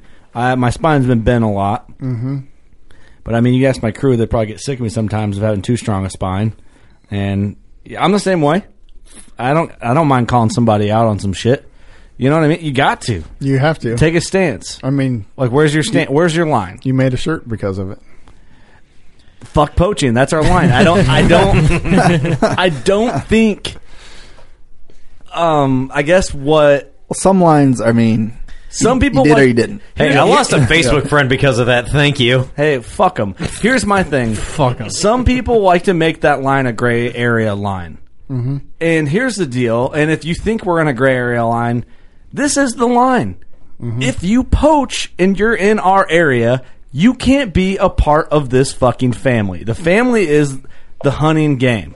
We all work too hard to let other people take advantage of it. It's taking food out of all of our mouths. Mm-hmm. It's taking food out of people we support. If you do it, you're fuck off. You're disrespecting the game. It is also giving... And the people that have worked so hard to do it ethically, to do it right. I've dedicated my whole life to this. You do it, you're taking shit away from me. Yes. Go fuck yourself. Mm-hmm. It is giving people who want to see our lifestyle not happen, it is giving them ammo as to a good, Well, that's why we've always done what we've done, like with... the reason why we kind of roasted the bracket thing so hard, bracket was one of my heroes, right? And I'll admit it. I thought, dude, I live to watch his shows. Yeah, dude, they're great. Like he's doing some badass stuff, dude. What was his show? Arrow Affliction. He shot everything, dude. I'm like, I'm gonna go out and shoot my bow right now. Right. Yep. Like, it was awesome. It was great, and that's why I was kind of like bummed, and like bummed in two ways. Like bummed he poached. Bummed he was a dickbag. Bummed that I was such a big fan. When we went down there, we left at like fucking 7 p.m. and went down there. Yeah, and he was actually a good dude to us in person. There is a picture of him hanging out with us. I was gonna post a photo, but I didn't. I was gonna post something. Hey, but you know what? We got to bring that back. People say it's fake. Dude, people say it's fake. There's certain photos of me in the picture. No, I got a picture. I don't follow his stuff anymore because of all that.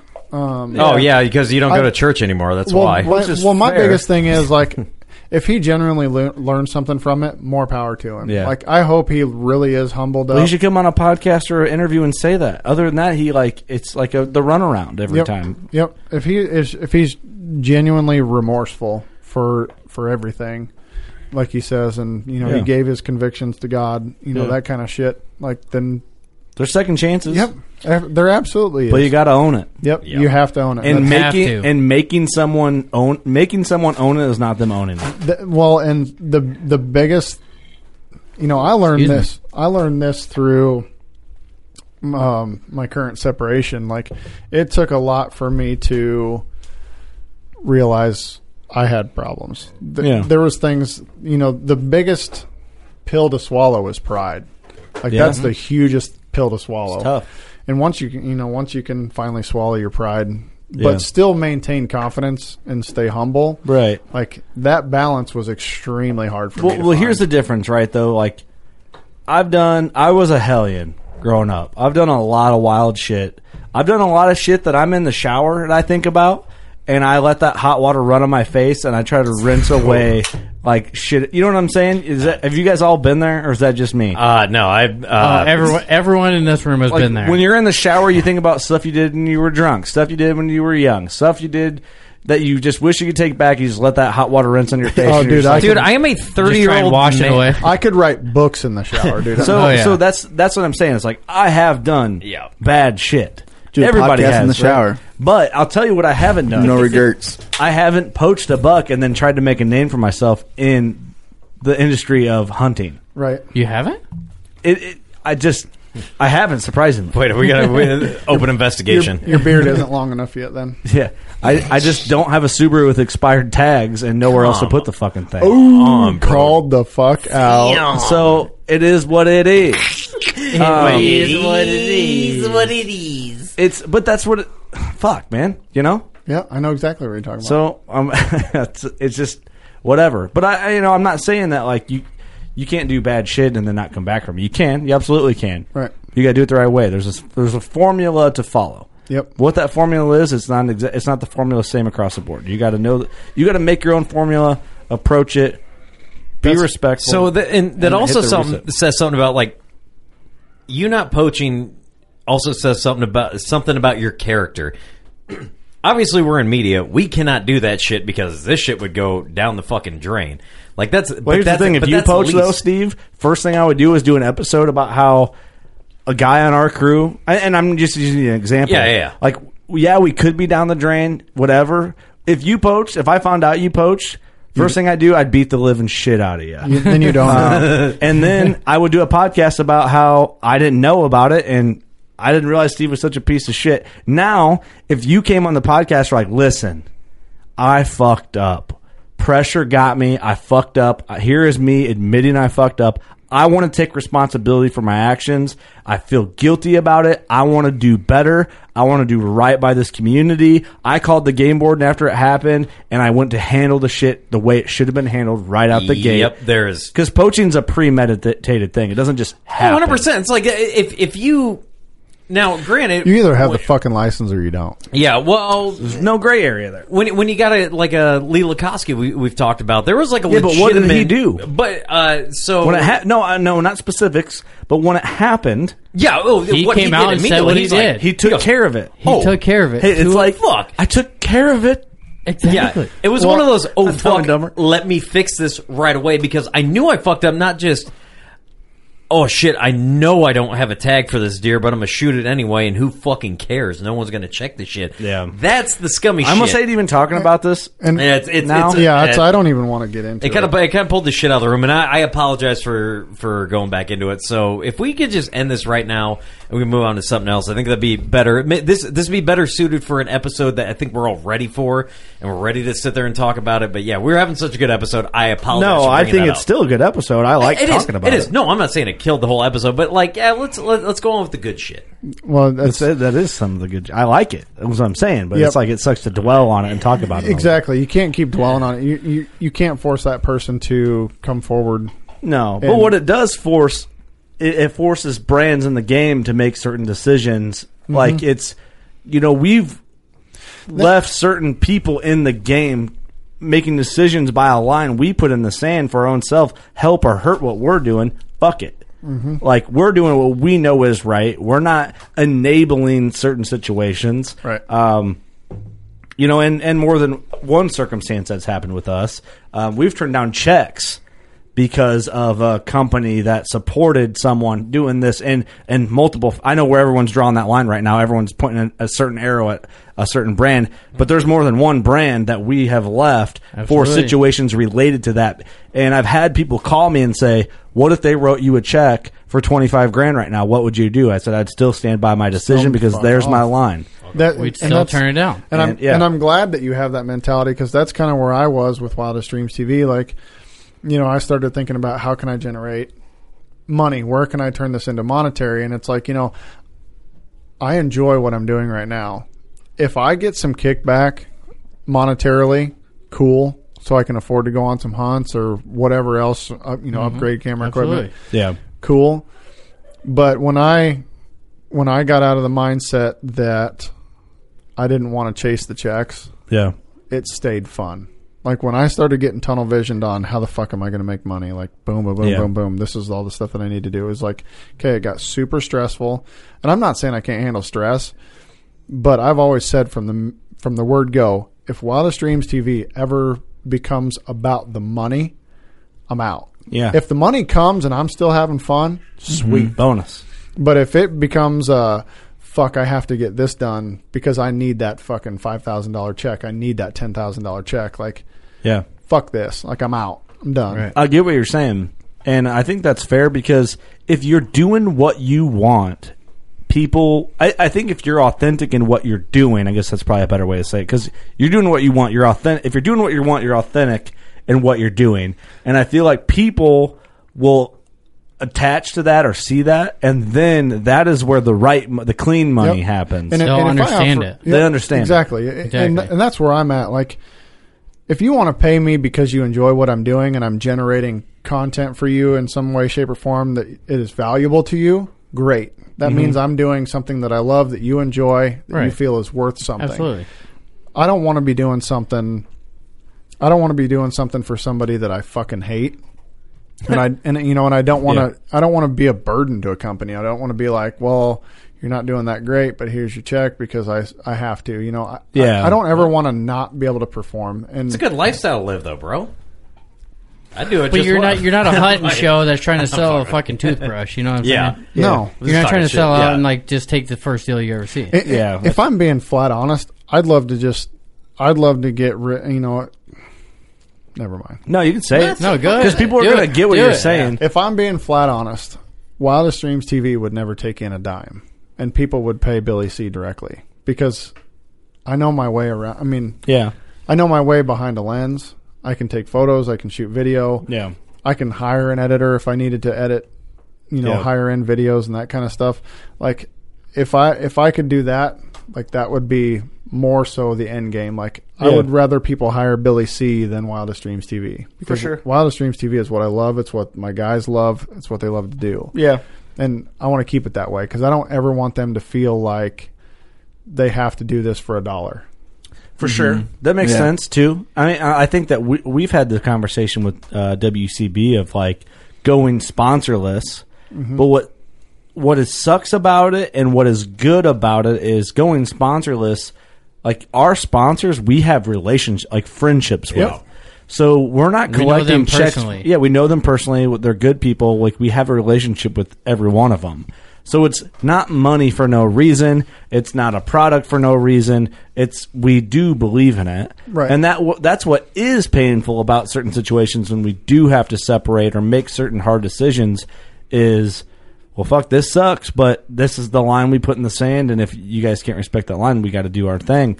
But that being said, I feel better. I go to bed at night knowing that we don't have to lean on anyone. Right, and that's what helps me sleep better, I guess. Like, I know I have certain deliverables to meet as a show and that kind of stuff. Yeah. It's part of the game. Yeah. When you're in content creation. I mean, the stuff that I hate is the comments you get, you're just in it for the money, or you wouldn't be doing this if it wasn't for the money, like, or free shit or whatever. But you're still driving a fucking truck for a living. It's like if I wasn't, I wouldn't be in a fucking semi ever. Like, I love driving. I'm sorry, I fucking love getting in a semi. That's fair. I mean, that's just me. Shifting gears, slapping queers, or whatever you do. Dude, fucking cashing checks and breaking necks. Can you say something? You can't play Was it shifting gears, passing queers, and drinking beers? Yeah, something like that. You're living a wild ripping life. lips and packing dips. That's I come from a background where money was the only thing that mattered, and I had to get myself out of that mentality. And when I got into the mentality that it's from the heart and I love what I do, not only am I going to enjoy my life, people are going to enjoy the shit that they're seeing. Yeah. And if you don't like what you see, there's a million other fucking shows out there. Go find one you fucking like. I'm not going to be upset about it. That's fair. Plain and simple. I mean, I love that attitude, man. I told you before I came on here, people are going to love me or hate me by the end of this podcast. You're either going to like what you see or you don't. It does not matter to me two fucking shits. Here's one thing I'll promise you. There's going to be some dudes that listen to hate you because it happens every episode, and we end up hearing about it. If we don't hear about it directly, we end up knowing about it. But I think our crew, our crew, when I say that, I mean our listening base. Like, when I say, like, the family, you come back, our family, you come back and listen, and you're the dude that's like, hey, good episode or whatever. You tell us what you like or don't like about it. Those people are going to agree with what you're saying because it's absolutely. It's the wage brain mindset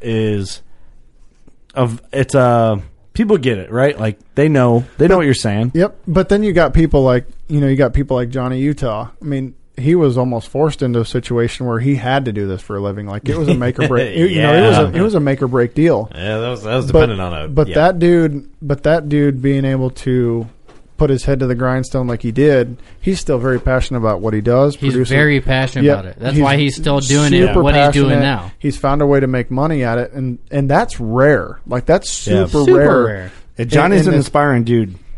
And he calls me a lot, and I do appreciate. I feel bad because I'll be like, dude, I can sit on a phone call with John all the time. Like, anybody that's listening, if you don't know Johnny Utah, and we were bullshitting earlier about him not being able to talk, John's been on the podcast. Go find it. listen to it. Like that dude can talk. He's fucking brilliant. Great dude. Yeah. When he tells you some shit, I respect. He's one of the dudes, one of the few people. I mean, I respect a lot of guys' opinions, but that calls me often. That like I respect like his values and his outlooks, and like I'll bounce things off. If I go 2 days without talking to John, there's something wrong. Like that's how often him and I talk. You know, he came and shot a turkey with me, and like being part of that, like that Grand Slam, like that was huge. Like it went so far as that That's a good collab too with you guys. Dude, he has Arrow Wild TV. He asked me like what I wanted for money or whatever after he shot that turkey. I'm like, dude, nothing. Like this isn't a business deal. Like you're my fucking brother. Like, like buy me a 24 pack. No, I don't even like. I don't even need that. How like, old are you? I don't know. I don't know, dude. And I'm not too afraid to admit, like, there's certain shit that hits me right in the fucking soul. Like, there's certain shit I get stupid emotional about. And when I watched that arrow hit that fourth turkey that he was trying so hard after everything that he'd been through, dude, I about got choked up. Like, we gave one another a huge hug. Like, it was not just an accomplishment for him, but like I got to help be part of that. And it wasn't a sense of pride for me. It was like, I guess you could call it pride if you wanted to. Like, I was there for as a brother, not as a business partner, not as a cross collab, not looking for any clout. Like, I reached out for a friend that I found in this industry, and we achieved a fucking goal. That's awesome, man. Not to take away from this, but I've never told this story. It happened fairly recently, a couple months back. I get a call from like a weird number. I'm like, I know that area, but it's probably a debt collector, whatever. I was in the middle of doing not surprising for Steve. Yeah, no shit. It is what it is. I'm not gonna fucking answer that fucking call. It's not my contacts. But I look on Instagram and it was like probably an hour after that call, and it was Utah like reaching out to me like, dude, look who the fuck I met. Kurt Angle. Right? Kurt Angle was an Olympic wrestler turned pro wrestler, and he's one of the biggest draws in the biggest time of pro wrestling. It was like, holy shit. He saw him in the airport, and Johnny he's flabbergasted because he grew up in that area. Like, he knew. He's like, oh, that's fucking Kurt Angle. There's no way I know who that is. His first thought was, holy shit, I got to get Steve's number. Yep. And he tried to call me to get me on the phone with him, and I was like, it was an hour later. I'm like, son of a bitch. But I talked to him, and he was so pumped. He was like, dude, I wanted you to talk to Kurt Angle. I'm like, man, what are you doing? You know, like wherever he was flying out from. I think he was flying to the Pennsylvania trade show, the Great American Outdoor Show. So he was getting on a flight from Des Moines out to Pennsylvania. You know how it works. Yep. But I sat there and thought about that for a minute. And I'm like, okay, Kurt Angle was one of the biggest names in pro wrestling, you know, in the Attitude Era when you had Steve Austin, The Rock, like when it was huge.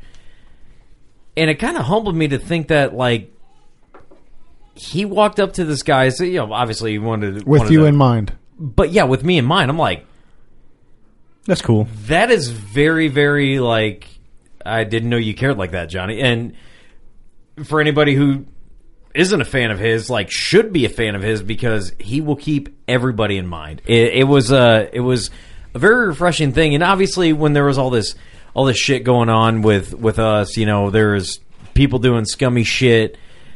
A lot of things were changing, but you had that one pure guy that is what's refreshing about Johnny. It's refreshing, man. And people like Johnny. It's what's refreshing about this industry, and that's why I want to see that footage bad. And I had talked to you a little bit about not being afraid to be edgy. Yeah, you know, this is kind of, I'm crossing over from what you were talking about. Not being afraid to be edgy. Michael Waddell made a post the other day, dude, that was like huge for me. And I'm sure it went viral and you've all seen it, but what's the first step? He put it on TikTok. Yeah. What's the first step to being a man? Not being a bitch. Or he whatever. Had our fucking what hat was he wearing? And he had you guys' hat on. And I was like, fucking right. Like, we're starting to see this transition in this industry that people are starting to open their fucking eyes that fake isn't getting you anywhere anymore. Dude, absolutely. I know. It's such a refreshing change, but I love it. But the thing is, you can pick out the people that are fucking acting now too. Like, yes. And I think deep down inside, and I don't want to point any fingers because I love the dude to death. He's still one of my favorite hunters. I think Waddell has had to spend many years faking Not to an extent. I shouldn't say faking. Faking is the wrong word to use. Hiding. Keeping kayfabe. So kayfabe is portraying a character. It's a pro wrestling term. Keeping kayfabe. I feel like even better. I think that he just had a job to do. Yes. During the time, because you got to remember the formative years. I'll call it that. The formative years. That's a good way to explain it, because he's a guy that has been around since the mid '90s in Monster Bucks. Forever. So that is the That's era who I grew up watching. That is like the newscaster host era. You couldn't wait for the new Monster Bucks to come out. Loved it. You wanted to see Waddell. Michael Waddell is the Undertaker of Waffle the House. pro wrestling industry, Oh, dude. of the hunting industry. But you gotta remember, he is the one that turned me on to Waffle House, dude. Holy shit! I don't go south without hitting. But you got to Waffle remember, House. he's done. I've had this conversation with Sam actually a lot, because I've been with Sam for a little over 11 years. Yep. And so she's seen enough of it to get it. But I've been watching Waddell forever, and I think what'd you say? What was your thing with the time? Formative years. Formative years. So that wasn't a thing. Being how we are was not a thing back then. No, it wasn't. And so he had to. Everybody was very niche. Right. It's the same way very as like tidy. when we have Jim Shockey on in an interview. We're going to be professional in what we do as podcast hosts. We're going to interview Jim Shockey how we think Jim Shockey would like to be interviewed. There's a certain and if he breaks that glass, then you're like, there we go. the fucking door's open. There we go. But we do have a job to do. Like, this is how we are normally, how we're interviewing you or conversating with you. But we understand there's certain like guidelines and professionalism we need to have to interview certain people. Like, we have to be respectful, right? You won't catch Jeff Lindsay cussing. No, you won't. No. And if Jeff Lindsay was sitting in here, we would interview him a completely different way. We'd have completely different angles of conversation. It's just the way it is. But it's called being respectful. we're still going to have a flavor of working class in it, and Jeff would know that. He's been on the podcast a lot. Jeff will be right there, but he understands. He gets it too. Yeah, but he gets Waddell it too. is now into a point where he's done what he needs to do. He has his brand. People respect his when brand. he put that out there, it was like almost a breakthrough moment, because you're talking about one of the biggest names in the outdoor industry, The biggest name, with probably. one of the biggest voices you'll ever see.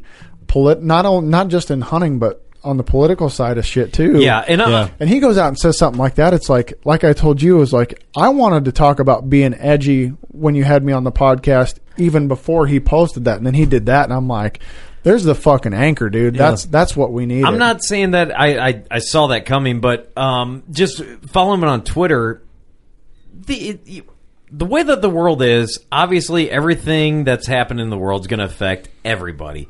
Waddell is still a very, very good voice of reason. When it comes to, and that might trace back to just how we are as hunters, because when we've had him on the podcast, he's talking about, he's like, hey, us as hunters, you know that if your car's broke down and somebody pulls up behind you, chances are they're going to have some camo shit on, right? Yeah. Look for the guy in the camel hat. Yeah. It's a tough situation. Exactly. Yep. That's exactly what he said. Or the guy with one hell of a good mustache. Hey, Right, yeah. I got your back, boys. That guy. But if his shirt's tucked in, keep moving though. Yeah, Ferda. But you know the things that he's went on recently with all the recent events of, you know, we're not going to get into it, but he's always had a very level head. And yeah, the opinions might be strong, but at least they're very well thought out, and they're very. If you have a disagreement with them, you know that you're going to have a very good conversation following that, just based on the points that he puts out. That's and I hate to keep throwing back and forth, but the same names. But you see that with Jeff Lindsay's post too. You see his personal Instagram. You start seeing more of the controversial posts about political sides. You're starting to see a transition where he's not afraid to show his political stance. Yeah. You're either with him or you're against him. Kind of that thing, and it's like, I'm liking this transition to not being afraid to be edgy. Like, it's opening more doors for people to do what you guys have paved the way for. In my opinion, you guys were the podcast that paved the way for being who the fuck you are. Mm-hmm. And whether or not it's extreme cussing and beer drinking or it's clean and tidy, you've opened that door. You've started to pave the way for people to do that. And seeing Michael make the post that he did, you're starting to see Jeff make those certain posts. You're starting to see more shows, more personalities step outside that box. And be who they are, not who it's going to make for better content. A business suit wants them to be. But then you have also at the same time you have shows that aren't those people forcing it, and then it's so obvious. I mean, I could rattle off example. Hence why I fucking hate The Lover Likes. Right. Exactly. Look, it goes back to, hey, you're just a leaf off of our tree. No matter what you say about us, because there's people that do. Oh yeah, you're a leaf off of our tree. Hey, and I want to be a personal advocate for this. So I'm a big fan of, like, there's a wide aura of, I can't pronounce words, but like aura of media. Now I'm the type that, like, because I'm a big music junkie. I like good movies. There's a lot of times that, and I'm not saying, like, the hunting industry is completely different, but, like, you have to separate what the artist is doing from what they actually believe. Because there's sometimes the guys are like, they're way the fuck out there, but, like, I love the product that they put out. So, but I don't think it's going to work in the hunting industry to where you're at the point where you're like, I'm faking it so hard that you don't know my political beliefs. Give me an example. So, all right, let's say Leonardo DiCaprio. No, give me a hunting industry example. Oh, I was going to try to tie that in there. All right, let's say. Oh man, I don't want to generalize. Like, I don't want to put anybody out. Like, all right, let's say Waddell comes out on a very, very strong political point that is something that I don't agree with. Right? Like, I'm 100% against. I'm like, and I don't want to bring up any hot topic issues, but for the sake of podcast, I will. Just speaking generalizations, whatever. All right, let's say Trump 2020. Just get on with it. All right, yeah, let's say. All right, let's. We all know who we're voting for. That's fine. All right, who are we voting for? Michelle Obama? Get the fuck out of here. No, I'm voting for Joe Jorgensen or Vermilion Supreme. One of the two. I figured you were not voting for Trump. No, I'm not. I'm not a Trump guy. Listen, dude, your Tinder girls aren't listening to this fucking podcast. Oh, well, then fuck my point. No, I'm fucking with you. I'm fucking with you. No, because this is the point I think I want to make. Get on with your point. Let's say I'm bored with this. Let's say Waddell comes out and endorses the presidential candidate. I want to talk about big bucks. All right, with Billy C. Do you want to finish my point, because we can get to that, because that's going to be a better 2 seconds. Go. I want to hear it. Waddell comes out and endorses someone for president. I say, that's cool. He disagrees with me politically. I have friends that disagree with me politically, but I still love Waddell the Hunter. I think that can still get by in the hunting industry, right? Yeah. I think that, but the fact that he's making some political stance, but he's very good, and we keep using him as an example, he's very good at articulating the differences. So it leads to more conscious and good conversation rather than just putting blanket statements out like, fuck Trump, that's my political views, who I'm voting for. Like, what the fuck? You didn't give me sustenance to it. You didn't give me anything else to go for. At least I'm just saying he gives. Okay, I get it. That's a good point. So if Steve kills a big buck this year and gets on video, would you put him on Wildest Dreams TV? Oh my god. Okay, like, would I put him on as a team member? No, as just an episode. I will say that I've been like low key watching the show in the background. It plays in the studio, like, because we just have it rolling. And I'm not a fan of a ton of hunting shows, but like, even with the volume off, I'm like looking up at all these deer that are on the show. And dude, you got something going on, man. I'm digging it. I'm just glad we all share a common denominator and shoot elites. Yeah, that's a good thing, right? Yeah, I'm very fortunate that Christian and Larry gave me a chance. Good people. That's Great again people. another.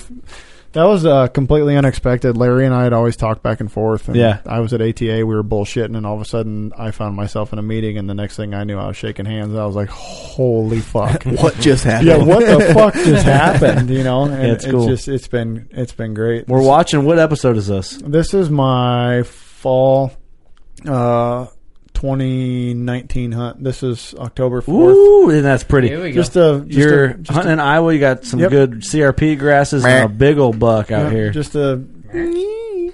How far is that buck right there? Oh, smoked him. 42. Well, I just got a new shot. idea for a show. It's someone else watches live videos and podcasts on it. I think that would be. It's called Viral Outdoors. Okay. Matt Buzz was check it out on Outdoor Channel. Sorry. It's really top notch quality. Are they on Instagram Live a bunch? So I hope so. There was two specific things I really wanted to take a hard left on with you.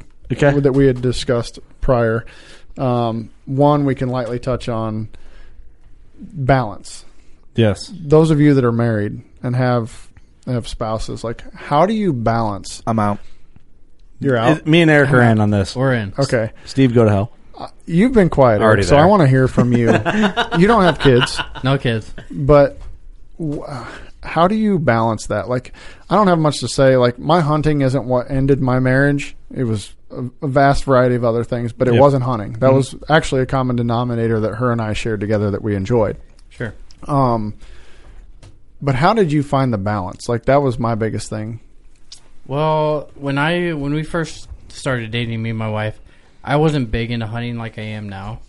It was shotgun hunting, and which makes it harder. It is harder, right? And I just got into bow hunting, so she was on the front end of it, and over the years it progressed, and then we started the podcast and all that, and I really dove deep into bow hunting, and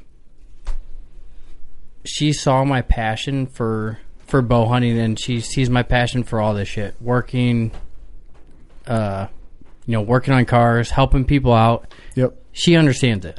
She gets it. She knows she hates that I do side jobs, but she knows that's what I'm passionate about. I Loves that money. Right. Not just the money. She knows that I love helping people. Like, if you would ask me to come weld your truck for you 3 hours away, I'm like, hey babe, you got a side job? Billy, I'm gonna go help Billy 3 hours away. Go do your thing. Yep. Yeah. She understands that. She knows how I am and how I work. So I guess my biggest question would be, does your passion of hunting, has it ever gotten in, and I'm kind of putting you on the spot here, has your passion for hunting ever, I'm not going to say jeopardize your marriage, has it ever caused a problem in it? Like, has it ever been like, you're hunting too much, I need you here? Absolutely. Because I hunt 2 hours away. Yep. There's a spot I hunt 2 hours away, and there's times where I'm going down there, I'm hunting, that's what I'm doing, and she wants me home, and I'm like, I took this time to be down here hunting, but you want me home. I understand that, but I'm down here for a reason. I'm going to hunt and that stuff. Right. It sucked. It's terrible because I got to deal with it, but it's like, but then in the end, she gets pissed at me, but then after she stops and thinks about it, it's like, okay, I understand what you're doing, and you love this and the passion you have for it. Yep, and that's something that was huge for me. Like, you know, Morgan was huge on standing behind me. Like, she didn't have a whole lot of hobbies of her own. She just kind of picked up mine and rolled with it. It's like, you know, she was into classic cars, and we all went through our college drinking phase. And sure, like, she never really picked out a hobby that was like non-alcohol driven, like, you know, most 21-year-olds. Yeah. Like, you know, you want to go to races, you know, dirt track races. What are you going to do at a fucking dirt track? You're going to fucking drink beer. Absolutely. You know, that kind of shit. Bar volleyball leagues and shit. You know, she kind of found that passion, and she saw how much I wanted it, and she stood behind me. Like, that woman sacrificed a fucking lot for me to do what I did. Yeah. And not a lot of people know it, but my oldest that's here, Hannah, that's 10, like, I've been raising Hannah since she was a year and a half old. Like, that relationship with her mother sailed at 18 months, and Morgan stepped in and helped me. Oh, yeah? Yep. Morgan's helped raise Hannah, and it took a lot. And like I said, I was really a selfish person. And to learn, you know, I'm kind of getting super deep into my personal life here, which was not the intention, but it took a lot for me to learn the transformation between selfishness and passion. Yeah, for sure. And it's that's a good observation there, man. It's heavy, dude. It took a lot. I have trouble with that. I mean, I've not mastered it. I'm not saying I have, but I learned that there's a difference between those two. Yeah.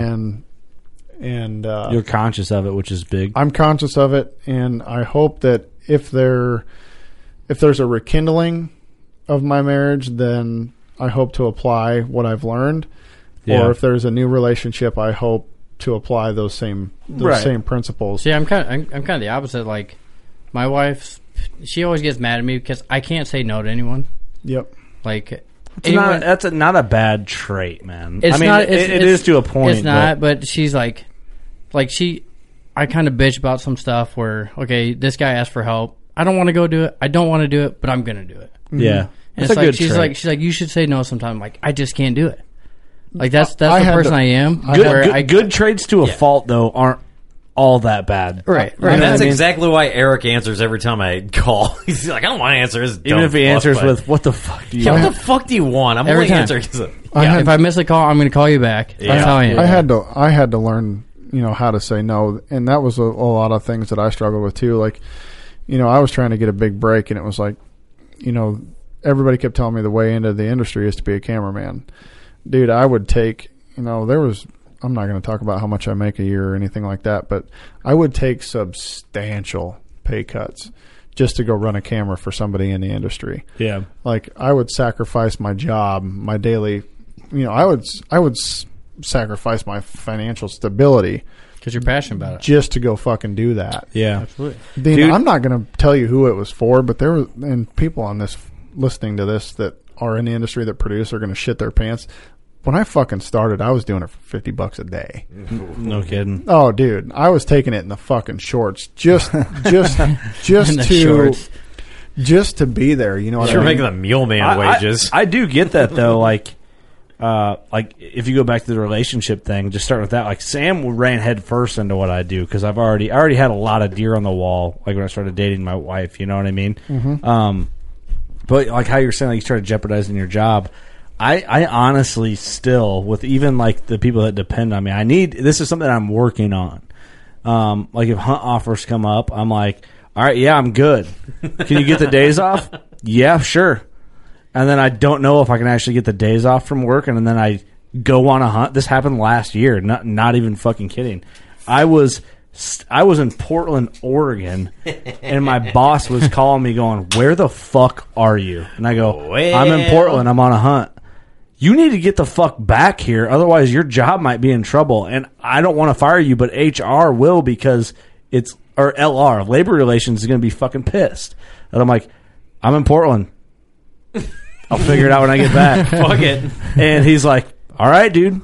Just so you know, there might not be nothing. And my boss is awesome. Yep. And he's like, there might not be much I can do for you. He was looking out for your ass. His hands are tied. He's like, what?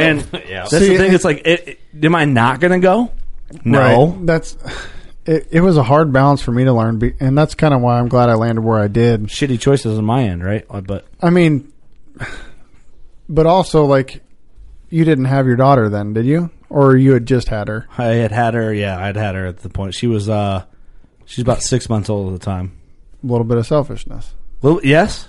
A little bit. But I'm also like, I'll figure it out. You know? And if you're in a financial situation where you can do that, like you can afford to do that, but that's what I'm saying. Like I'm working on it, right? Yep. And that's kind of where I'm at now. Like where I landed with my job, like I work for my family. They always say the crazy part about my job now is I work for one of my best friends through high school and literally my blood cousin. Like one of my best friends throughout high school, kindergarten, everything. Like he was there through it all.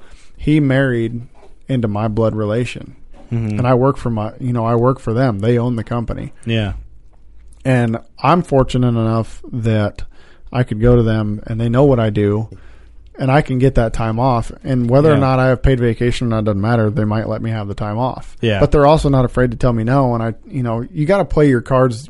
That's true. Play your cards. I asked for this past weekend off to go down to the Ozarks with my mom and my daughter to see my brother and sister. I got told no. Yeah. We were short staffed. I stayed around and I helped. Yeah. And turns out we had There's give and take. There's give and take. Right. But you can bet your sweet ass when it comes to October, November, I'm going to be like, I ain't fucking working Monday. You know what? I'm going to take a long Monday. There's a high pressure system coming in. I'm going to cash in that check now. You know what fucked me probably? So I made a pact with myself.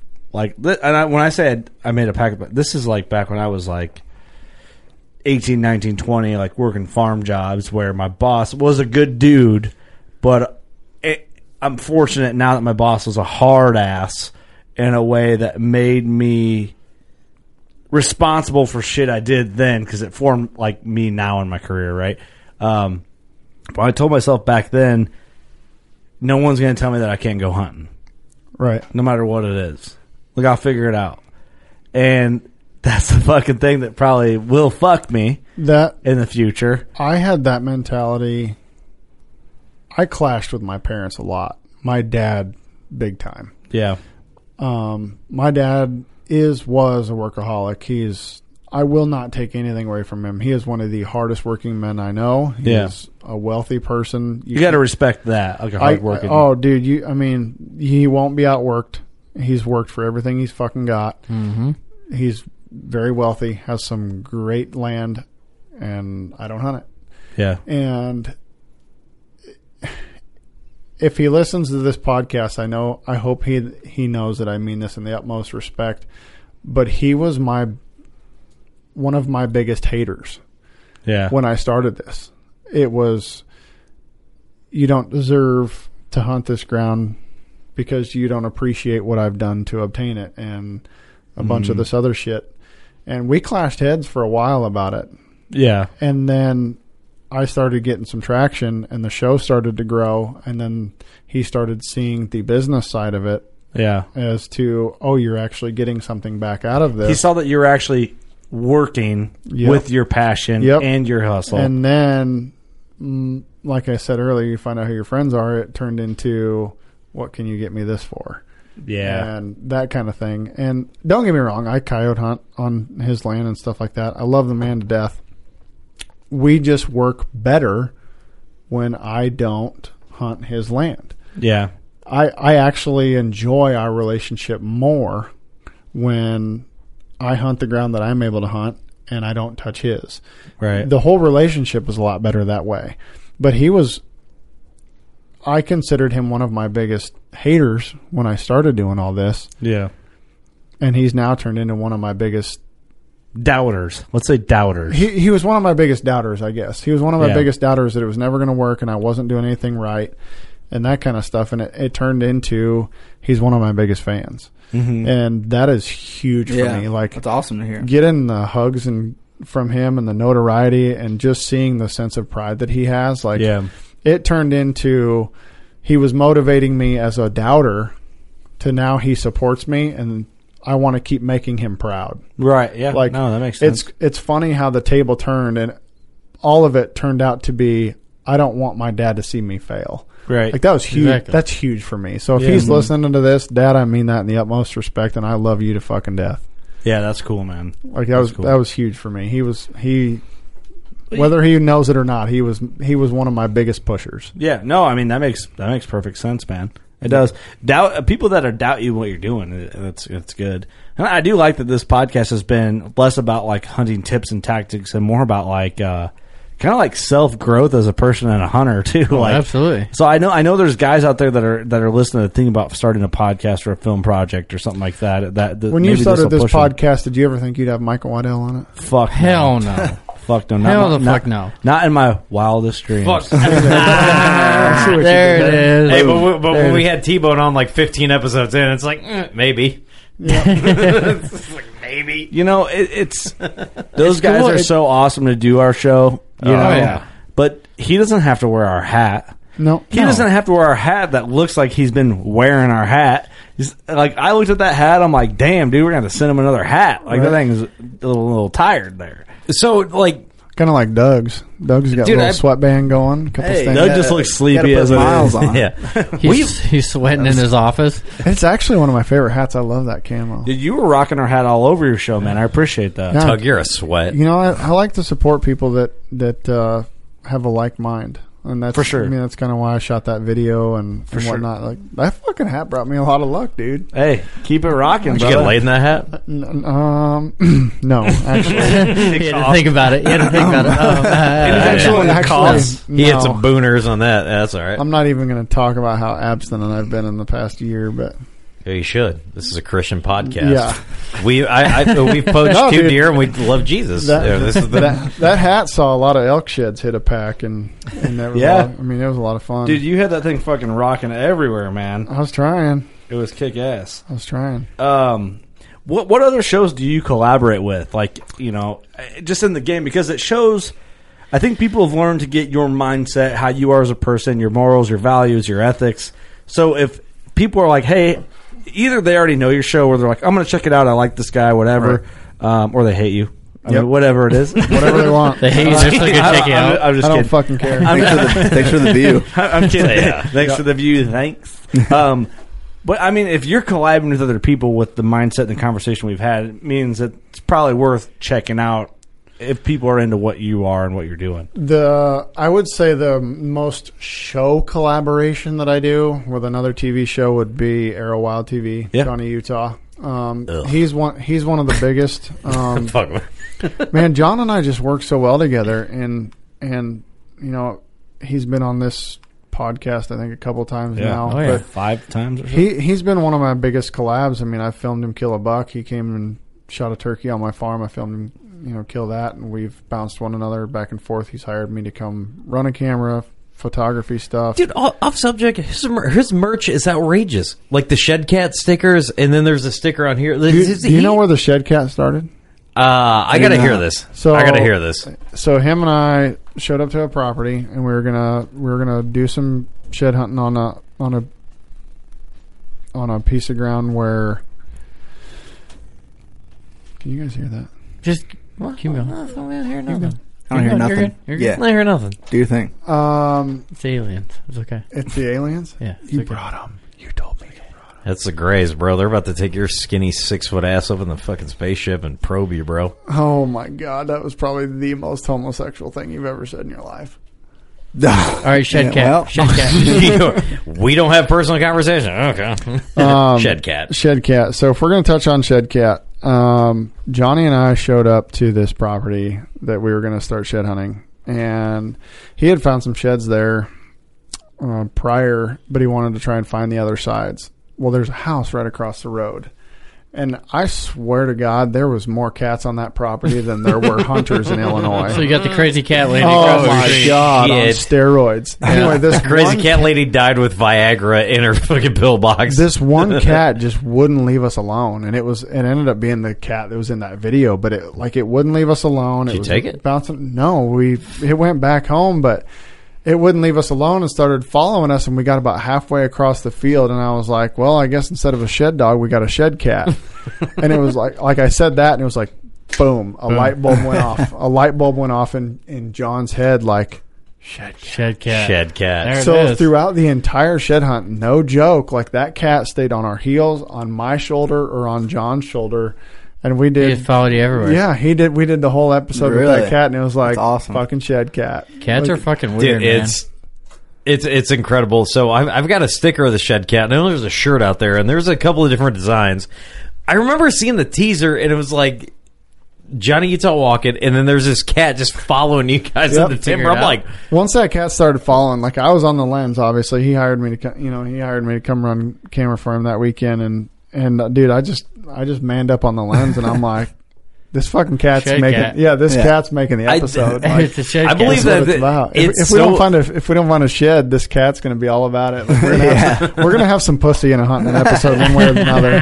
It's so underappreciated, and it's one of my favorite things. And the artwork he has, so the sticker I have, somebody obviously not a caricature, but drew him as a cartoon. And to me, when he handed me that sticker, I was like, dude, that's insane, because that's like what like a lot of underground artists will do. And when you know that guys are above they're above the level that they're actually at right now, Johnny, you being one of them too, like they're putting out great things. It's like I still to this day, I put that in a piece of wax paper, and I'm saving it, because I know in probably 10, 15 years, we're going to look back on that, and people are going to be talking about that. That's how I felt. That's how good I felt about that, where it was like,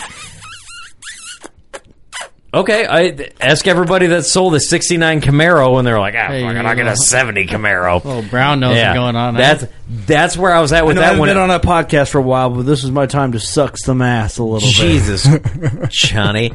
I'm just saying, when I saw how good that artwork looked, and knowing that, knowing how that you're part of it, you're earning your way to not being on the podcast again for 7 episodes. Jesus, Johnny. No, I thought it was a good marketing tool. It was 7? I don't know how many it was. Bucket 10. Let's do 10. Johnny's the man. Yeah. No, Johnny is the man. I was just giving Steve shit. That was really my whole point. Because you know that Shed Cat sticker's fantastic, right? Oh, yeah, dude, Shed Cat's great. You fucker. Yeah, it's good shit.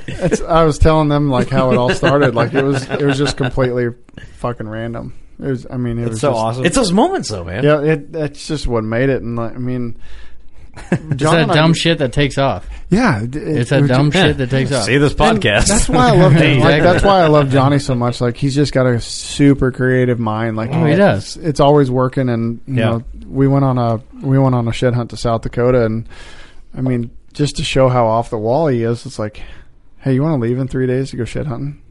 Well, shed hunting's done around here. I'm like, I'm fucking talking about South Dakota. You want to go find some more elk sheds? Like, I'm Jones and get back. He's like, fuck it, let's go. Let's go. Like, and that's just kind of how it was. And it was like, hey, can you get off work earlier? And like, we ended up taking an extra day and a half off. And fuck it, awesome. let's go spend some time in the mountains. Like, that's freedom right there, man. He texted me. He's like, hey, can you build a ladder rack for my truck? I'm like, yeah, come on down. Yeah, let's we'll go. build one this weekend. Oh, you did? Let's go. We didn't build one for it, but he ended up going a different route. But I'm like, yeah, whatever you want, give me some measurements. We can figure it out. Yeah, I don't know what he ended up doing, yet with that. But yeah, it's just if I had to nitpick one thing about Johnny, and he's gonna laugh when he hears this, I wish that motherfucker would learn how to use cruise control. He's a throttle on, throttle off guy, huh? Yeah, well, and it comes that way because he comes from a racing background. Yeah. But, dude, going out to South Dakota, it's like 65, 85, 65, 85, cruising along at 73. I'm like, Johnny, use that fucking button. One of the fucking use that button you paid for, Jesus. God damn it. Dude, I'm 85 the whole way. Dude, I'm the same way. Like, fucking get me there. Like, Yeah, let's ride. Hey, 85, 65, I'm sleeping. I can sleep in Oh, there. Hey, I want to do that. Steve, you were trying to... because you know where I was trying to go. I was like, dude, No, I don't. We've been doing this almost 2 hours. Are we finally going to get to hear the story about when his daughter killed that buck, or are we going to photobomb something? Because I really want to hear told this. the story, but I don't know how much further. No, we can I tell you. want to that's fine. I mean, we can, yeah. I just wanted to hear No, listen, we can. You're just being awkward about the transition is all. Real awkward. Okay, I'm sorry. you just put me on the spot. Hey. I forget how she Hey, Billy. shot that deer. Do your thing. Yeah, there you go. Okay. We went to another... Simple as that. Give me another Simple, beer simple. while you're at We it. went to another state without a tag and just figured, fuck it, and just shot the deer. No one will know. No, that's exactly what we did. You're just drifting. Yep. You're just doing your thing. Oh, you didn't have a tag. You're just drifting. I Yep, get Just it. went to stand without a tag and Yep. took your bow Fuck and it. your gun with you. Bro, did you shoot that deer without a tag? Nah, bro, I'm just drifting. Okay, so Just out here, dude. real story. We went to By the way, I own that name. we went to a farm. We went to a farm that is owned by my family and set up a blind on a whim and just set up over a cut cornfield. Like I literally had no expectations. It was a deer I called Rocky. I had actually had the deer's picture 2 miles north on a trail camera. No kidding. Yep, 2 miles north on my grandpa's. That's all I'd had. I had had a few of him on the farm that I was on, but a guy that used to be on the team, Logan Gibbs, he had pictures of him, a lot more pictures of him, shit ton more pictures of him. He was like on Logan 100 times more than me. Mm-hmm. And I had no idea This was just a couple years ago? this was last December. Last season. Yep, this was just Okay. last season. Okay. I was in a bad place mentally last season, and I was just kind of in a fuck it attitude. Yeah. Like, that's why I killed a deer on October the 4th. I was like, I don't even feel like being in a tree. Yep, you'll do. You're fucking dead. You're It's a in mental state of you're in hunting, man. In a rut. Yep, I was just I was in a rut mentally, emotionally, I was fucking done. I get that. You know what I mean? Hey. And I just did what I needed to do and got the fuck out. Yeah. And when it came time for her to hunt, I'm like, you know what? She wants to go. I'm just going to go somewhere where I know there's a good number of deer. And if she wants to shoot something, she can shoot something. Yeah. Youth season, she shot a doe. She passed on shooting a duck or a buck. A duck. A duck. Yep. I would give her $100 if she could shoot a duck out of the air. Promise you she shouldn't. She couldn't. Anyway, she's good with a rifle, though. I wouldn't want to be in her sights. But anyway, shotgun season, she wanted to go. She expressed it. And I was like, I'm just going to take her to where there's the highest density of deer. And if there's one there that she likes, fucking have at it. Right, that's what it's about. Yep. So we went out, and it was legit like a turkey hunt. Set up the blind, popped it up, set it down. Sorry, I got distracted watching your show on the screen. And That turkey just got fucked up. and we just sat there, and as the night went on, the sun starts setting like it always does in the gun season, and boom, this deer comes out, and we called him Rocky, and I'm like, holy shit, it's Rocky. Like Rocky Balboa? Yeah. A smaller buck had come out and some does and whatnot. And anyway, Rocky comes out and it was like all hands on deck. She tried getting on him, couldn't get on him, and he disappears just over this little crest. Now, there was like a cut cornfield and some CRP, and he was off to our south. Mm-hmm. So I'm waiting for him to reappear, and he's not reappearing. I'm like, well, you know, he's still out there. Like, we're either going to bump him when we leave or whatever. For whatever reason, he comes back up at a pretty good clip. I don't know if there's a coyote in the CRP or what, but he comes up and he just stands on the hill like all proud. And I was like, yeah, you know, Vortex rangefinder, sorry, you guys are loopholed, but boom, hit him. And 159 yards. I'm like, doable. Yeah, definitely you know? doable. So she was like she's on the shooting sticks, you know, red dots. She's got a Crossfire 2 scope, 3 to 9x40. Mm-hmm. Pretty basic. Anyway, it's all set up, ready to go, and I said, hold right on him. He was 159. I'm like, you know, I knew she was sighted in like 2 inches high at 100 or something like that. I figured it'd be dead on at 150. Right. Yeah. She shoots and hits right underneath him, and he literally does a 180. Did you know it was right underneath, right out the gate? I saw the dirt fly. Oh, okay. I was watching through binoculars. I couldn't get the camera on him. I could see like up over the top of her, but where I had the camera and tripod, I couldn't see him. It was too low and it was too much to fuck with. Right. Hey, I get it. So it was, you know, it went into those. I went into dad mode. Hey, I was just going to say for that. Sure.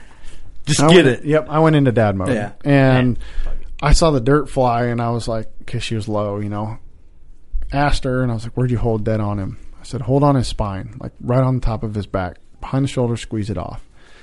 And for whatever reason, like the first shot went off, and all he did is did a 180. Like he didn't go 3 feet forward. He didn't go 3 feet backwards. I'm just spun fucking around. telling you, he was feet planted. The shot went off. He didn't move, and literally the only thing he did was a 180. It was the strangest thing I've ever seen. It was like, here, try this side. Yeah. Try again. Yeah, Have it this side. yeah. How about, Restart. yep, try this side. And I told her to hold on top of his back, and she let it go. And I watched you see that wave when a bullet hits. Yeah. Oh, yeah. And I saw that wave hit because I was watching through the binoculars. I saw that hit, and I'm like, oh. And he literally went 5 yards, 5 or 10 yards. He did not go over 10 yards. I swear to God, he didn't. And he just stood there, and he like looked around, and I'm like, fuck. You know, I know she didn't miss him. Like, where did she hit? Like, you just see the wave of the bullet. You don't know exactly. Right, Crumpled this fucker. And he did that whole, like, his butt did the whole wobble, and I was like, oh my fucking God. Like, I started to freak out. Who yelled booyah first? Dude, we were running across that field, and I was like Snapchatting and shit. And dude, as a dad, I just fucking lost it. Like my fucking tears started rolling. Oh, I bet, man. And we can were only rolling, imagine. and we knew that it was Rocky. And she's like, we're going across the field, and I'm like, you did it, Hannah, you did it. I'm so proud of you. And she goes, Daddy, I did it because of you. Daddy, I shot Rocky. And I'm like, fuck. Waterfall. Oh, dude. Waterfall. I'm a hard-headed motherfucker. Bro, but just the you dust in the air. You start hitting me like that, dude. I lost. Daddy, I did it because of you. Dude, I lost my shit, dude. Oh, yeah, man. I I lost can my imagine. shit. It was Hit you right in the gills. And yeah, it went from like taking me the lowest of the lows, not giving a fuck seasons to like there's nothing better than this. Yeah, Right, like you right. hit the top there. Yep. Like what? Yeah, that's awesome, dude. That's so cool. Is that the best moment in your life other than losing your virginity? Like, is that like Other than literally watching my children be born, like I wasn't the guy that stayed up by the head. Like I literally watched my kids come into this world. Next to that was probably one of the best moments of my life. That's gotta be fucking insane. Like you see a new machine come off the line, and all of a sudden they're killing deer and they're loving you. It's New like, machine. Jesus fucking Christ. It was probably one of the best moments. I can imagine. Okay. I'm not a father. I can imagine and I can't imagine all at the same time. Yep, You know what I mean? It's crazy because when you're as passionate about it as we are, Yeah. when it literally tugs at your heartstrings, when you live and fucking breathe for this, and you watch something that you brought into this world something that has your blood pumping through their veins, and they are passionate about the same thing you are, and it hits them like that, and they're like, I did this because of you. I love you. And they killed the inches didn't fucking matter. She's killed a buck before. She's killed a couple does. Oh, could have smoked the fucking button buck, dude. It was the fact that like we had a deer on camera that we were after. You know, some people don't like that. Some people do. I wasn't hunting him that hard. It was just like I knew he's in the area, but he was so inconsistent. Yeah, and, if he's there, he's there. If he's there, he's there. What the fuck ever. Like, and it was always nocturnal. It was never in daylight. So he's just timed out to be. Yeah, that's awesome. It ended up being what it was, and I was just like, the whole thing was just overwhelming emotionally. I can imagine like thinking about that. Like, I can't imagine that. You can't? No, I don't know. So I can't imagine, but I can because I do have a daughter, right? Like, so it's like the timing. You're like, closer than us. I have my daughter obsessed with deer. Like, she sees. I bought an antelope decoy because I'm going antelope hunting this fall, and she crawled in the studio while I was working last night, and she sees the picture of the antelope on the box, and she's like, "Deer!" Freaking out. I mean, she's 14 months. She knows. Deer is one of her few words. All excited about it. So she was eating. And I got done working. I popped the decoy out and ran out into the kitchen with this antelope decoy. And she's like, "Oh shit! Like a deer!" Like all stoked about it. Like, oh shit! It's a real deer. So from that to like, Dad, like from that to hopefully one day shooting a deer like that. Like I can imagine that, but at the same time, I can't really. We've not to take away from you guys, but I'm gonna add to it so you guys can have a real conversation. But we've had a lot of girls that we've had on here that talk. They're like, yeah, my dad was the manly man, always wanted sons, stuck with 2-3 daughters, and then one of the daughters, I think Allison's one of them, 2 daughters, she latched on to hunting. So for a father to be able to share his love with his kids, it doesn't matter they're a boy or a girl. I mean, obviously there's that manly thing, like, yeah, I want a son, so you can dunk on fools and we can go shoot deer, so I can celebrate Fridays like how I used to. Yeah, I'm just talking a little bit of shit, but there's that fine line of, yeah, you want to be a father, you want to be the best father you can, but when your kids start taking interest in your shit, I'm so curious of how that dynamic is, and Kurt's a new father to a daughter, but obviously you have a daughter that's if your sport if your sport is drinking beer all the time, your kids are going to want to drink beer. Shit. If you're passionate about drinking, that's not good. If you're passionate about drinking beer 100% of the time, that's what they're going to be passionate about. It's all how you raise them. Yeah. Really. I mean, I'm not for sure. I'm not a top parent by any means, but Hannah knows my passion. She knows that I live and breathe this shit, and whether or not it was on video or not, I'm still gonna fucking do it. Yeah, right, for sure. Because it's what makes my heart pump. Like it's just we've cried over it. We've sat over a deer. We've sat over a turkey, and she's held me and she's cried, and I've cried with her. I mean, if you keep watching all the episodes, you're gonna see me bawl like a baby when she shot her first buck. I appreciate that a lot, though. Like emotion in it. Like you can be this edgy dude, but that's what shows. It's like how you feel about like the actual. And it wasn't ever you're going hunting with me. Yeah, it was do you want to go? Right. I can't tell you the money I've wasted on tags, and she's gone for 2 hours and then not gone again. I had that doesn't matter at the point though. No, I wanted her to want to do it. Yes. Yeah.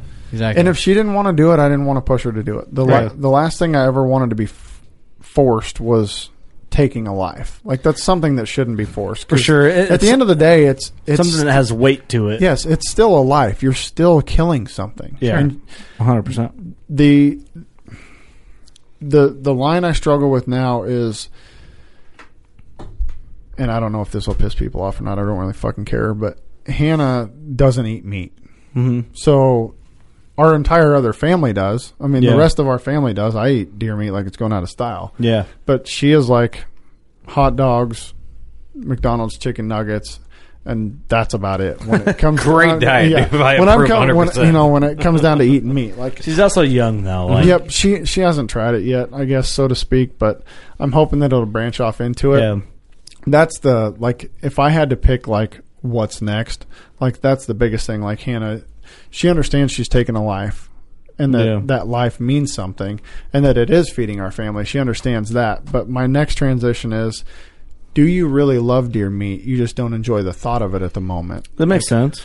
Like, so that's going to be my next transition of, will you please try it? Like, hey, cook with me. Yep. Let's make something cool together or something like that. You know, my stepdad is like one of the best grill masters I know. Like, I haven't found anybody yet that can beat his chicken. Yeah. She absolutely will not try his chicken. But she'll eat the fuck out of some chicken nuggets from Arby's or Burger King or McDonald's. It's just a mindset. She's like, Hannah, you don't understand. Like, like if I threw some breading on your stepdad's, on Harris's chicken, you'd love die it. over it. Yeah, you'd, you'd kill for it. I got a friend of mine. I get that. She's Let me get some of that chicken. So if she's going to be part of the life, like, I would like her to consume It's next, man. Sure. It's a mindset thing because my sister was the same way growing up. And then my dad made chili and didn't tell her it was deer meat. And she said, Dad, this is the best chili you ever made. It was deer meat. Right. Oh, shit. I didn't know it was that good. And then that changed everything, I've got a friend. She's vegan and she's raising her kid to be vegan, but her father is a hunter, so she's not upset about fuck it. her, dude. Well, but she's not upset. She's like, she goes, hey. But that's what we do here. But the greatest thing about it is like leftist bitch podcast. Don't even bring her up, Jesus, Johnny. No, she's perfect because she doesn't care. She's like, I know my dad. So you want to date her is what you're saying? No, she's perfect, but she doesn't. Steve, eat you know what you are? You're a simp. What is that? Doug's like, how the fuck do you know what that is? You're a meat simp, bro. Okay, I'm going to be the first to admit I don't know what the fuck a simp is. Yeah, bro. Hey, let me ask you this: have you ever loved a woman who doesn't love you? And then give you, you're a simp, bro. That's why that hit you so hard, huh, Steve? Shut up, asswipe. No, here's the thing. The truth hurts, bro. All right, fuck it. All right, I'm a simp. Oh my God, he admitted it. It's who I am. But you can never admit it. Shut up, bro. Simp. I'm simping hard, bro. I'm a simpleton. You're a super simp, dude. Super simp. Hey, Doug. But regardless, her dad hunts, and it's Steve. Not everybody can trip into a 150. Steve can't trip into a fucking... Steve literally can't trip into a 100. Dude, I can't trip into a fucking good luck streak to save my fucking life, Steve bro. can't trip into a 20. Dude, I can't trip into a good credit score no matter how fucking hard I try, bro. It's not about me. Steve can't trip into a $20 bill. Just do yourself a favor and stay out of those Tinder teens. Oh, is that a thing? I don't have fucking any idea. Oh. I'm just throwing fucking shots. Make that up. I don't know nothing about that. All right, dude. Chris D'Elia over here. Oh shit! Who's Chris D'Elia? Me or the good-looking one? You. I'm not. I do not look like. Dude, if I look like Chris The D'Elia, dude with less options is going straight for. That's a fact. I don't know. Fuck. All right. Anyway, back to my original point. Like, I'm deflecting the haters. Like, you guys are a bunch of sweats. All right, Dude, we don't care about this vegan chick you tried to bang for 3 years and weren't successful. Like. We're literally over there. You guys don't care, but somebody else might. That's why I said in the beginning, you just want to bang her and you can't. No. Steve's panic texting. Remember I told you to listen to my podcast? Don't listen.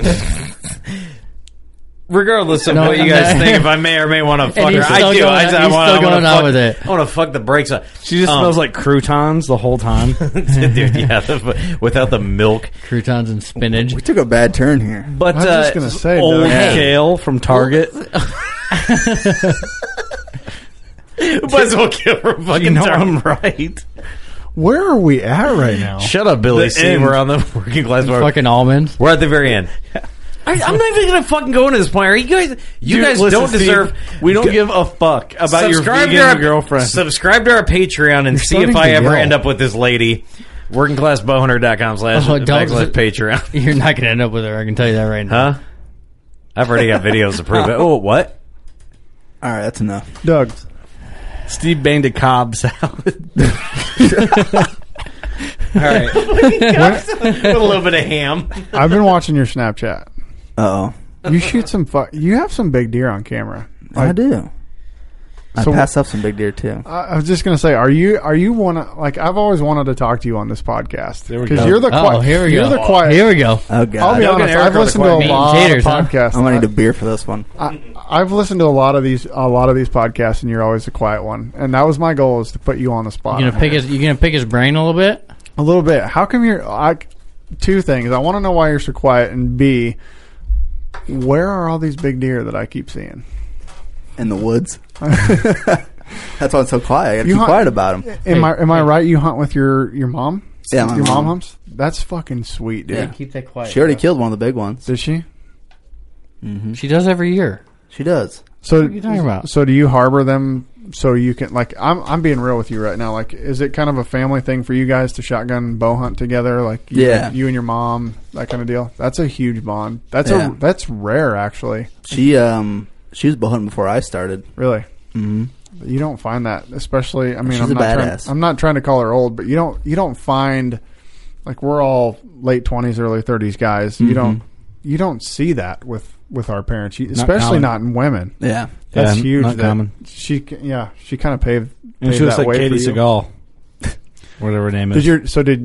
Oh yeah. I don't know anything about your family. So did your dad grow up bow hunting? Yeah, he grew up shotgun hunting, really? And then like back in the 80s, him and my uncle, my mom's brother, started bow hunting.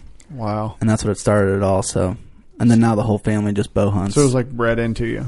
Oh yeah, it was done deal. See, like, that kind of shit intrigues the ever-living hell out of me, because I legitimately, like, I can honestly say this, I did not know bow hunting existed until I was 14 years old.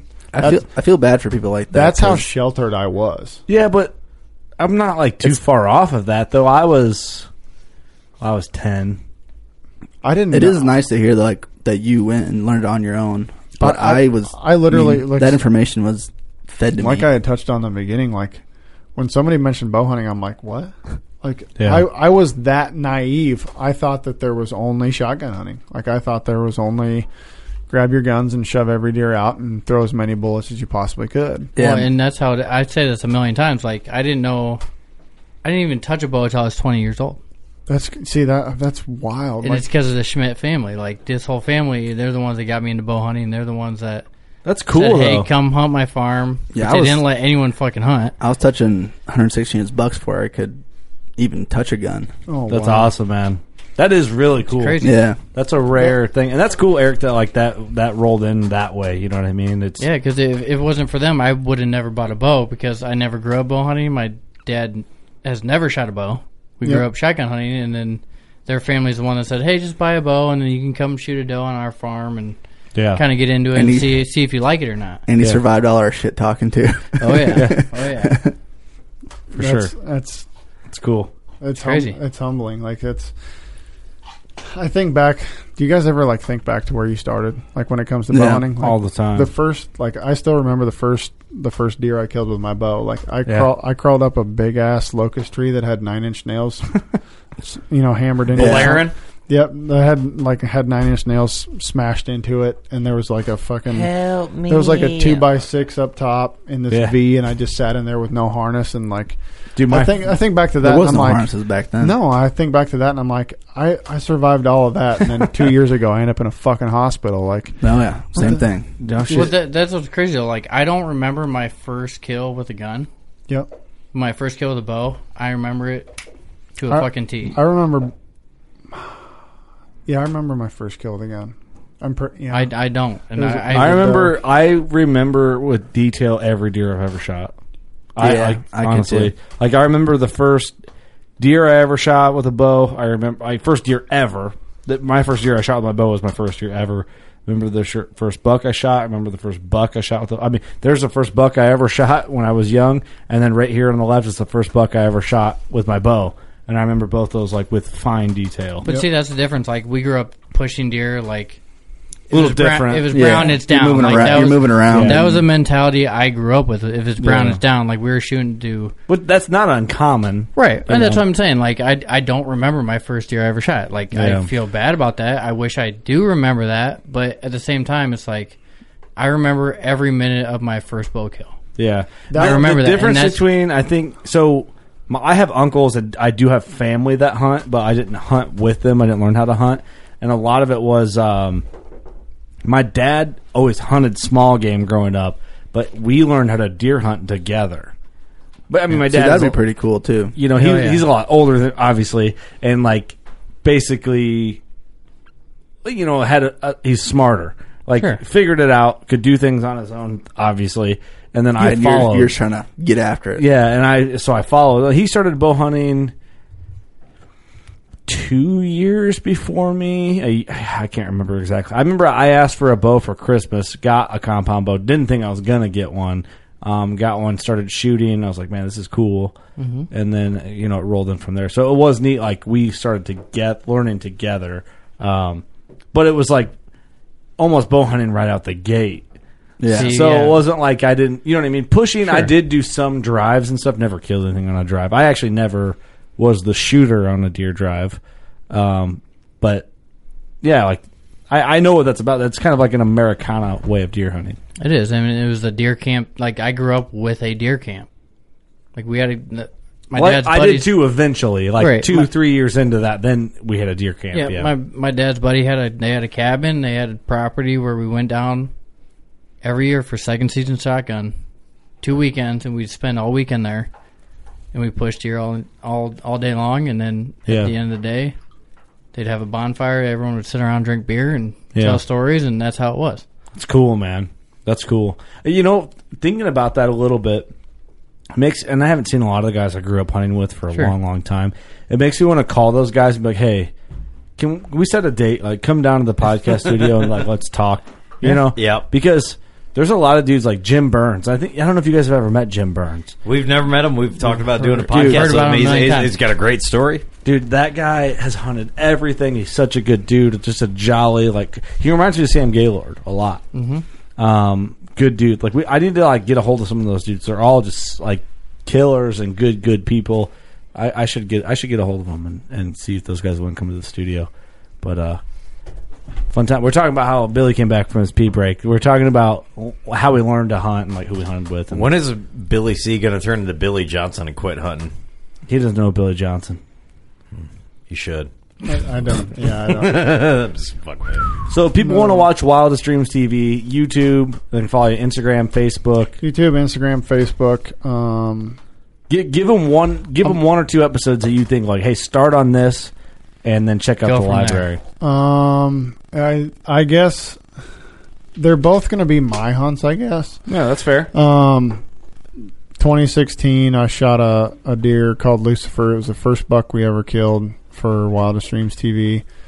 And I guess the other one would be Second Chances. Second Chances took off for me. I missed 170 plus inch deer on a perfectly easy shot. I mean, it was 50 yards. Yeah. 50 yards, and I'm not going to spoil it, but yeah, I flat out missed and then found some redemption. But I would say if you're going to start, watch those two. See where we started. You know, see kind of where we transitioned to. That was 2016 to 2018. Yeah, or something like that. And just kind of watch it and see where it goes from there. There's a lot of. I mean, we've got over 50 videos on there if you want to watch coyotes and turkeys die and that kind of shit. It's awesome, man. Something for everybody. Yeah, I mean, if there's something you like to watch die, there's chances are you're going to find it on the channel. That's awesome, man. Great. So, well, hey, man, we appreciate you coming to the studio. Making the drive. I hope you'll come back. Anytime. Maybe we'll get Johnny Utah in. He says no. He's like, nah, I'm good, though. I'm good. This did it for me. I think I learned what I need to learn. No, but we do appreciate you rocking our gear, supporting us in every way that you supported us along the way, and I'm glad to have made the friendship with you, and I appreciate you so much.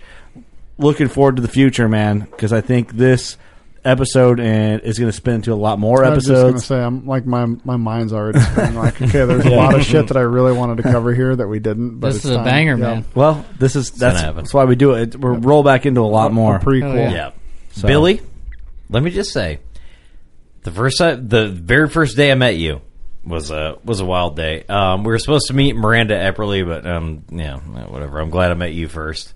I love Miranda. She's good shit. I'm just talking shit. I met you. You're such a simp, dude. I'm a simp, bro. Yo, get simp. On with your fucking story, bro. Dude, you're a simp for the vibe. You just kill it. Dude. That's so true, though, man. So true. Johnny. Dropping the hate, bro. Wrap it dropping that hate hammer. All right, so, Billy, first day I met you, obviously, we met. You were going through you were going through some shit.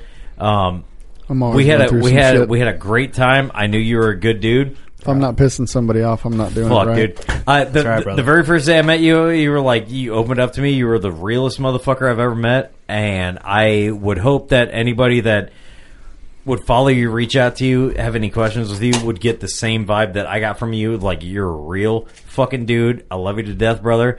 We're Snapchat buddies. We love Whiskey Myers together. And I'm hoping everything that you got planned in the future plays out well, and I'm excited to see the journey, brother. Me Love too. you to death. Thank you. I appreciate that.